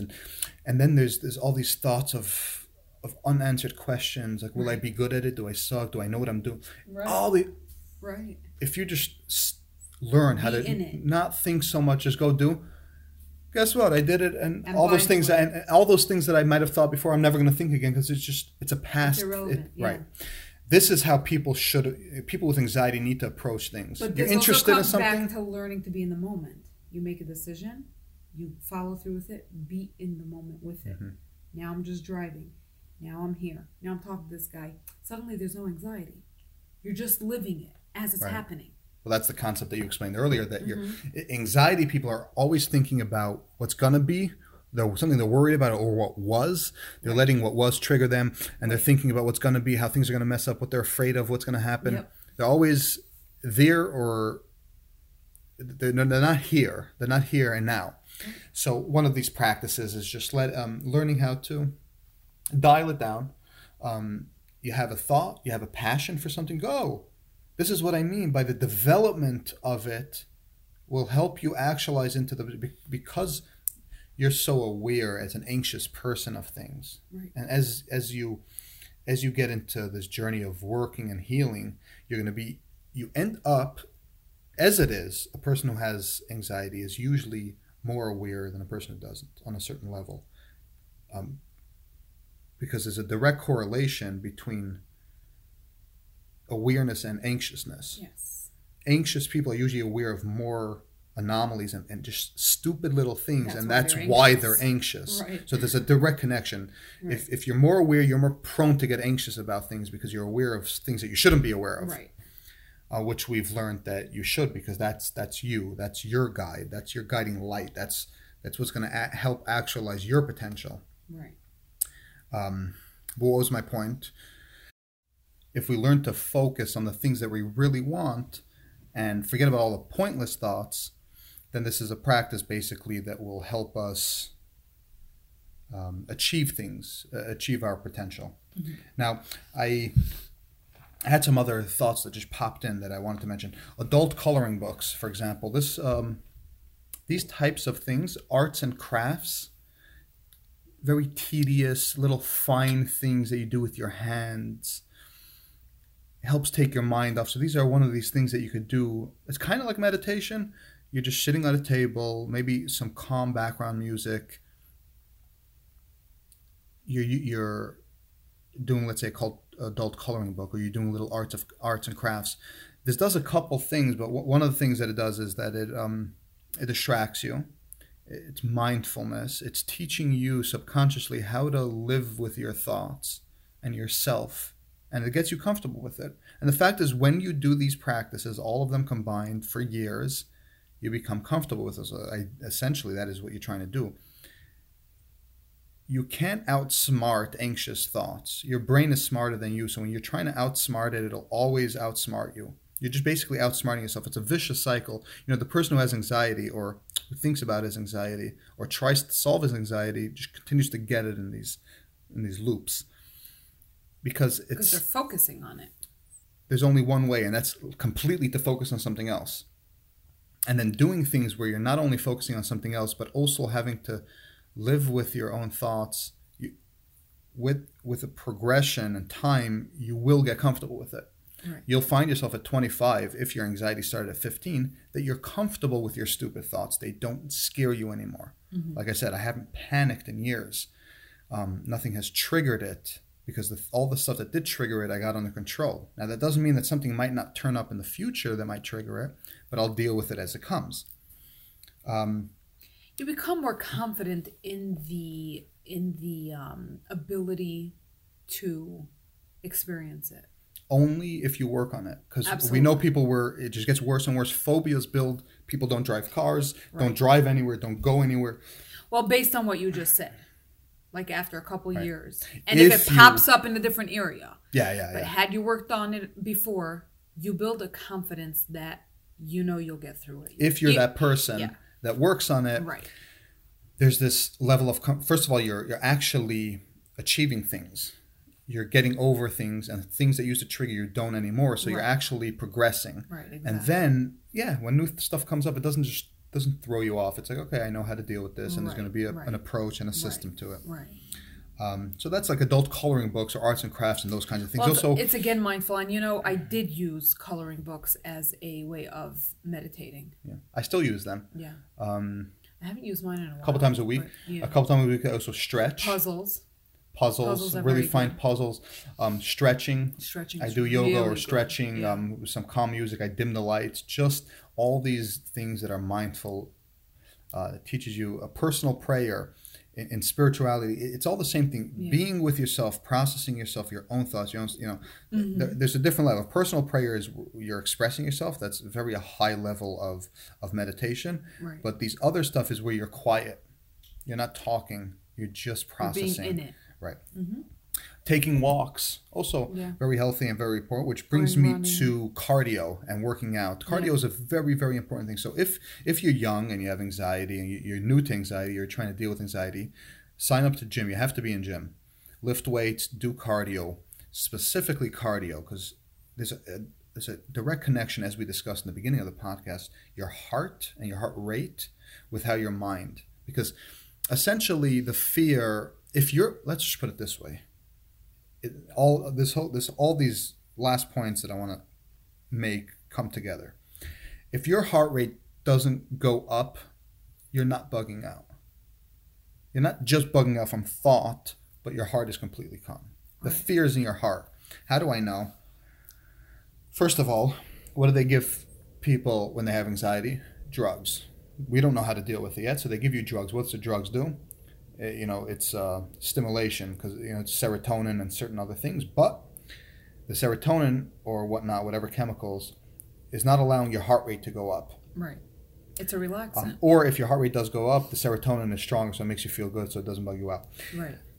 I had a hernia surgery a couple years ago, and I was getting anxious. The thought of being put to sleep bugged me out. I've never had a surgery, right? So I'm freaking out. I feel like I'd be that way. For sure. Like the first time, so I'm thinking there, like, I'm just getting anxious. So much thought. Yeah. So much thought beforehand. Building it up. Right. Right. For weeks and months, you already know you're going to do it. So you're thinking, okay, how am I going to react? And now you're already in it. You're there. You're on the table, blah, blah, blah. So, and it was getting a little bad, like getting a little, flustered and hard to breathe. So I tell the nurse or the doctor, I'm bugging out. So he shot me up with some drugs. And you feel it right away. These are hardcore stuff, right? Whatever it was. Within 10 seconds, you feel it rushing through your blood, and it gets to your heart, and your heart calms down. Now, I may have felt good, but that wasn't the highlight. The highlight, because I'm so in tune, was that I'm bugging out. My heart rate's up. I don't feel comfortable. I feel afraid. My heart rate, whatever this did, my heart rate right away dropped. And if my heart is calm, I'm calm. I go into the surgery room with a smile. Right. They ask me how I'm doing. I show them a thumbs up with a smile. I don't even have to talk. I'm good. Right. Lights out. Yeah. And then they put you to sleep, and you have a smile on your face. But that brings us to drugs. A calm heart. You're right. Well, it all ties together. Because I'll have people telling me, so many times. But before we go to the drugs, the calm heart is what solves the issue. So when you do cardio and you do weightlifting, you're using up your energy. This is what happens. When you're at home at night, a couple hours after a hardcore cardio workout where your heart was racing, your heart is calmer than it was before you went to the gym. Yes, that's true. A calm heart, equals less anxiety. If you have anxiety, you have to work out and do hardcore cardio and weightlifting. You'll deplete yourself physically, which will help you sleep better at night and give you a calm heart. Your resting heart rate will be lower if you do exercise. You're physically calmer. Yeah. If your heart is calmer, you're getting less anxious because anxiety ties into the heart. Right. Now back to the drugs. Yeah. Right. I gave an example. The drugs calming down. Now the drugs. Yeah. Drugs is what is given and prescribed to people who have anxiety because we don't have a real way to deal with this phenomenon. But I'll let you explain. I don't think drugs doesn't solve the issue. Drugs definitely don't solve the issue. And it bothers me when people tell me they're taking drugs. For anxiety. For anxiety. It covers it up. It covers it up. Drug for all mental illness or most mental illness is a cover-up and a way to cope, but It's not dealing with it. It's not the solution. It's definitely not. But what happens is it numbs it, so then you're not either dealing with it. Right. So then you never get an opportunity to get off it unless you're willing to go back to that the uncomfortable feelings of sitting through it and working through it. You got to go through the scrub brush at some point or another. Oh yeah. There's no easy way out. It's like, but then when you're cured, when it's cured, you're fully cured through and through. Well, that one point is very important. Like in Breslov, like there's this idea. I mean, all of Judaism or Hasidus, if you don't cleanse yourself in this world or go through some of these hardships, Bobby also shared that with me. You know, it's detoxing. You have to go through the pain of a detox, or with anxiety, go through the years of the pain of it, of fighting it and dealing with it, of facing it, in order to come out the other side. 100%. You're gonna go through the pain one way or another. Exactly. Really amazing, but drugs don't work, and it certainly it gives a temporary relief. But it's not a cure. It's a cover-up. It's a cover-up. It's a short-term remedy to make you feel calm right now. Right. But it doesn't... One thing it doesn't do, and this is like the biggest thing, because from a spiritual perspective, you want to live your life to the fullest. We talked about how these characters, these people with anxiety, if they develop it and it'll blossom into the perfect version of them, it is impossible for that to happen if you deal with anxiety with drugs. Drugs is a cover-up. Right. You'll never deal with it. You'll never get to that stage, to that level of connection, the self-expression of you, the blossom that you are, the potential that you are. Right. So the fullest version, your best version of yourself. That is only possible if you face and deal with anxiety head on. And I must say, if somebody that's been dealing with anxiety for years, and I'm sure you'll agree that it's worth it. It's possible and it's worth it. Both. I know 100%. that. I know 100% that I can get bogged down and build up phobias like this. Yeah. With a blink of an eye. You watch the wrong thing, think the wrong thing. But I don't allow myself. Well, you don't allow yourself to get stuck by it. I do everything in my power not to allow myself to go there. I know the benefits of working on it, and I know I could record for 2 hours just how difficult it is. I sympathize. I know the pain, the struggle. I know all those thoughts when you think that it's stronger than your own brain and it's outsmarting you, and it's even the healing process scares you, and the thought of... Well, the healing process is scary because it's uncomfortable at times. It's learning to really sit it out. When you have panic, yeah, when you are scared, everything, any thought you think to even try to help yourself, that thought itself scares you. Yeah. There's very, very, very low level anxiety, not low level, fundamental level of anxiety, which is just the utter fear and anxiousness of existence, and nothing makes sense to you. What are we? What are we doing here? How is all of this possible? Right? These are things that you can never solve, but these are things that you could get comfortable with. Right. I literally had anxiety and deep philosophical, unanswerable thoughts that led to anxiety. Now, I said my anxiety started when I was 15. That was the first time I had like a panic attack. But I remember fifth grade, fourth grade, certain grades, thinking very philosophical thoughts like, how is any of this possible? Or stuff that you should really only think when you're really older on such a deep level. I would quickly avoid it, run away because those are a scary thought. Now, this is just in retrospect. I just remember these couple times when I have these types of thoughts. Right. How is any of this possible? But ultimately, this, as I got older, that led to real anxiety. And when you have anxiety and have those kinds of thoughts, oh no, it's destructive. And those are like the most disgusting levels of anxiety. Like, you don't feel comfortable in your skin. Right.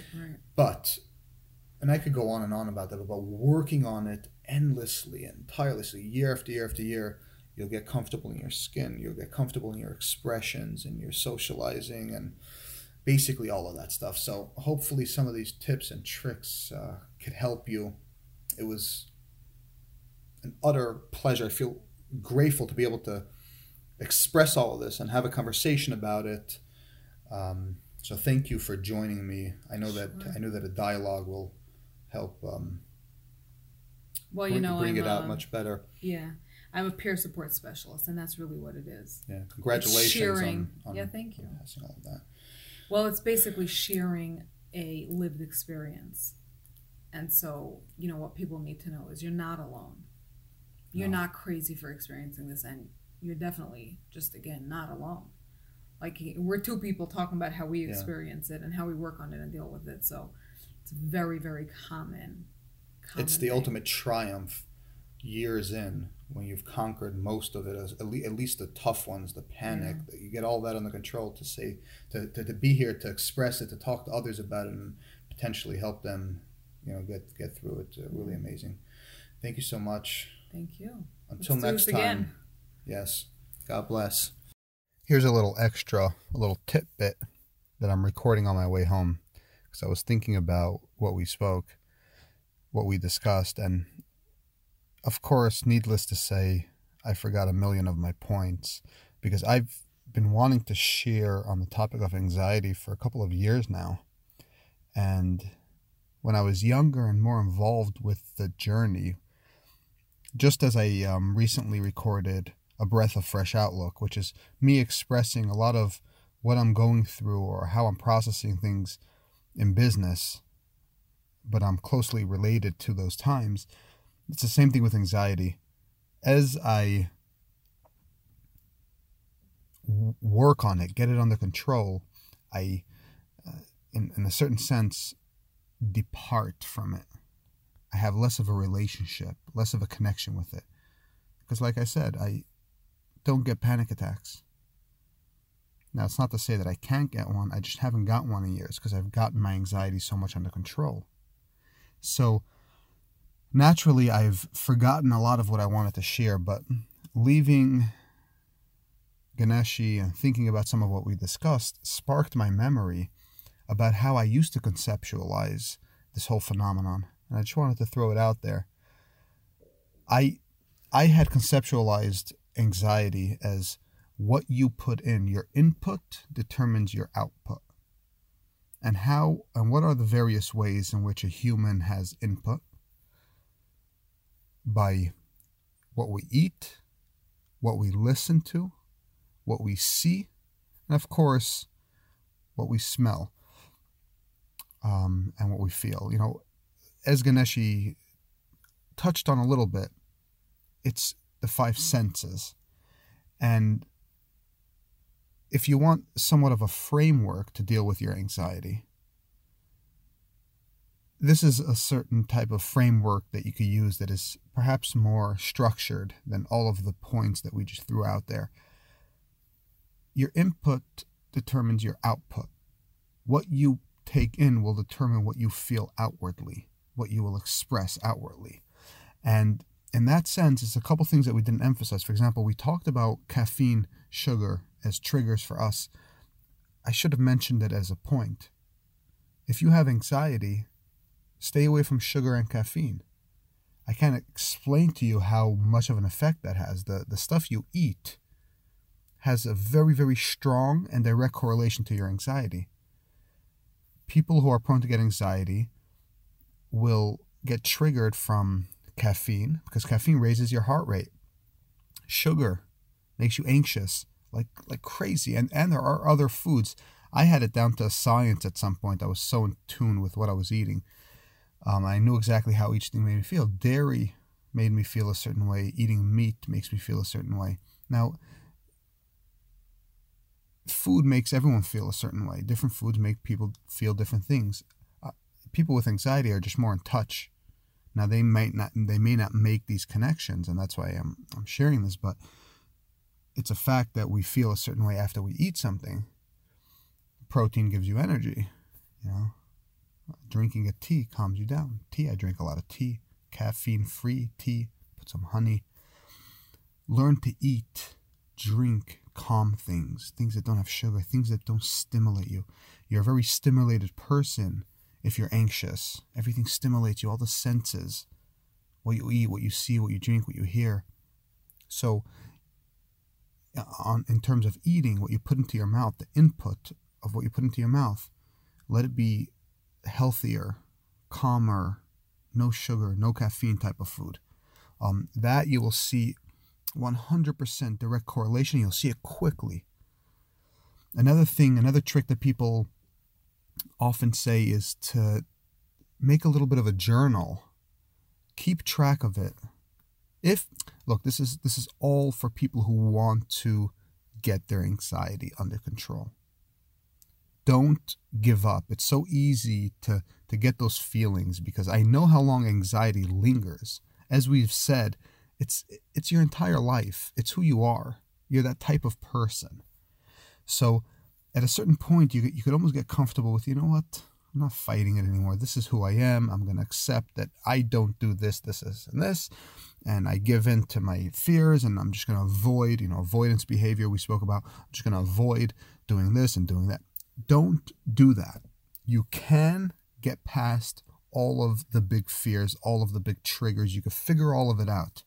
So obviously, this podcast, this episode, and all of what we've expressed and what we're expressing now and what I'm saying now is just there for people who want to solve it, who don't want to live with it. It can be solved, but remember, it's years of hard work. So input, whatever you put in, is directly correlated to what you feel. What you feel is the output. That's the expression of you. So food, like I said, stay away from sugar and caffeine. Eat healthier. Drink calm things. Stop with the sodas and the syrups. When you find out and realize how much sugar you possibly or potentially consume a day, if you cut out the sugar for the most part, and caffeine, you'll see right away improvements, right away. With anxiety specifically. Don't take caffeine pills, none of that stuff.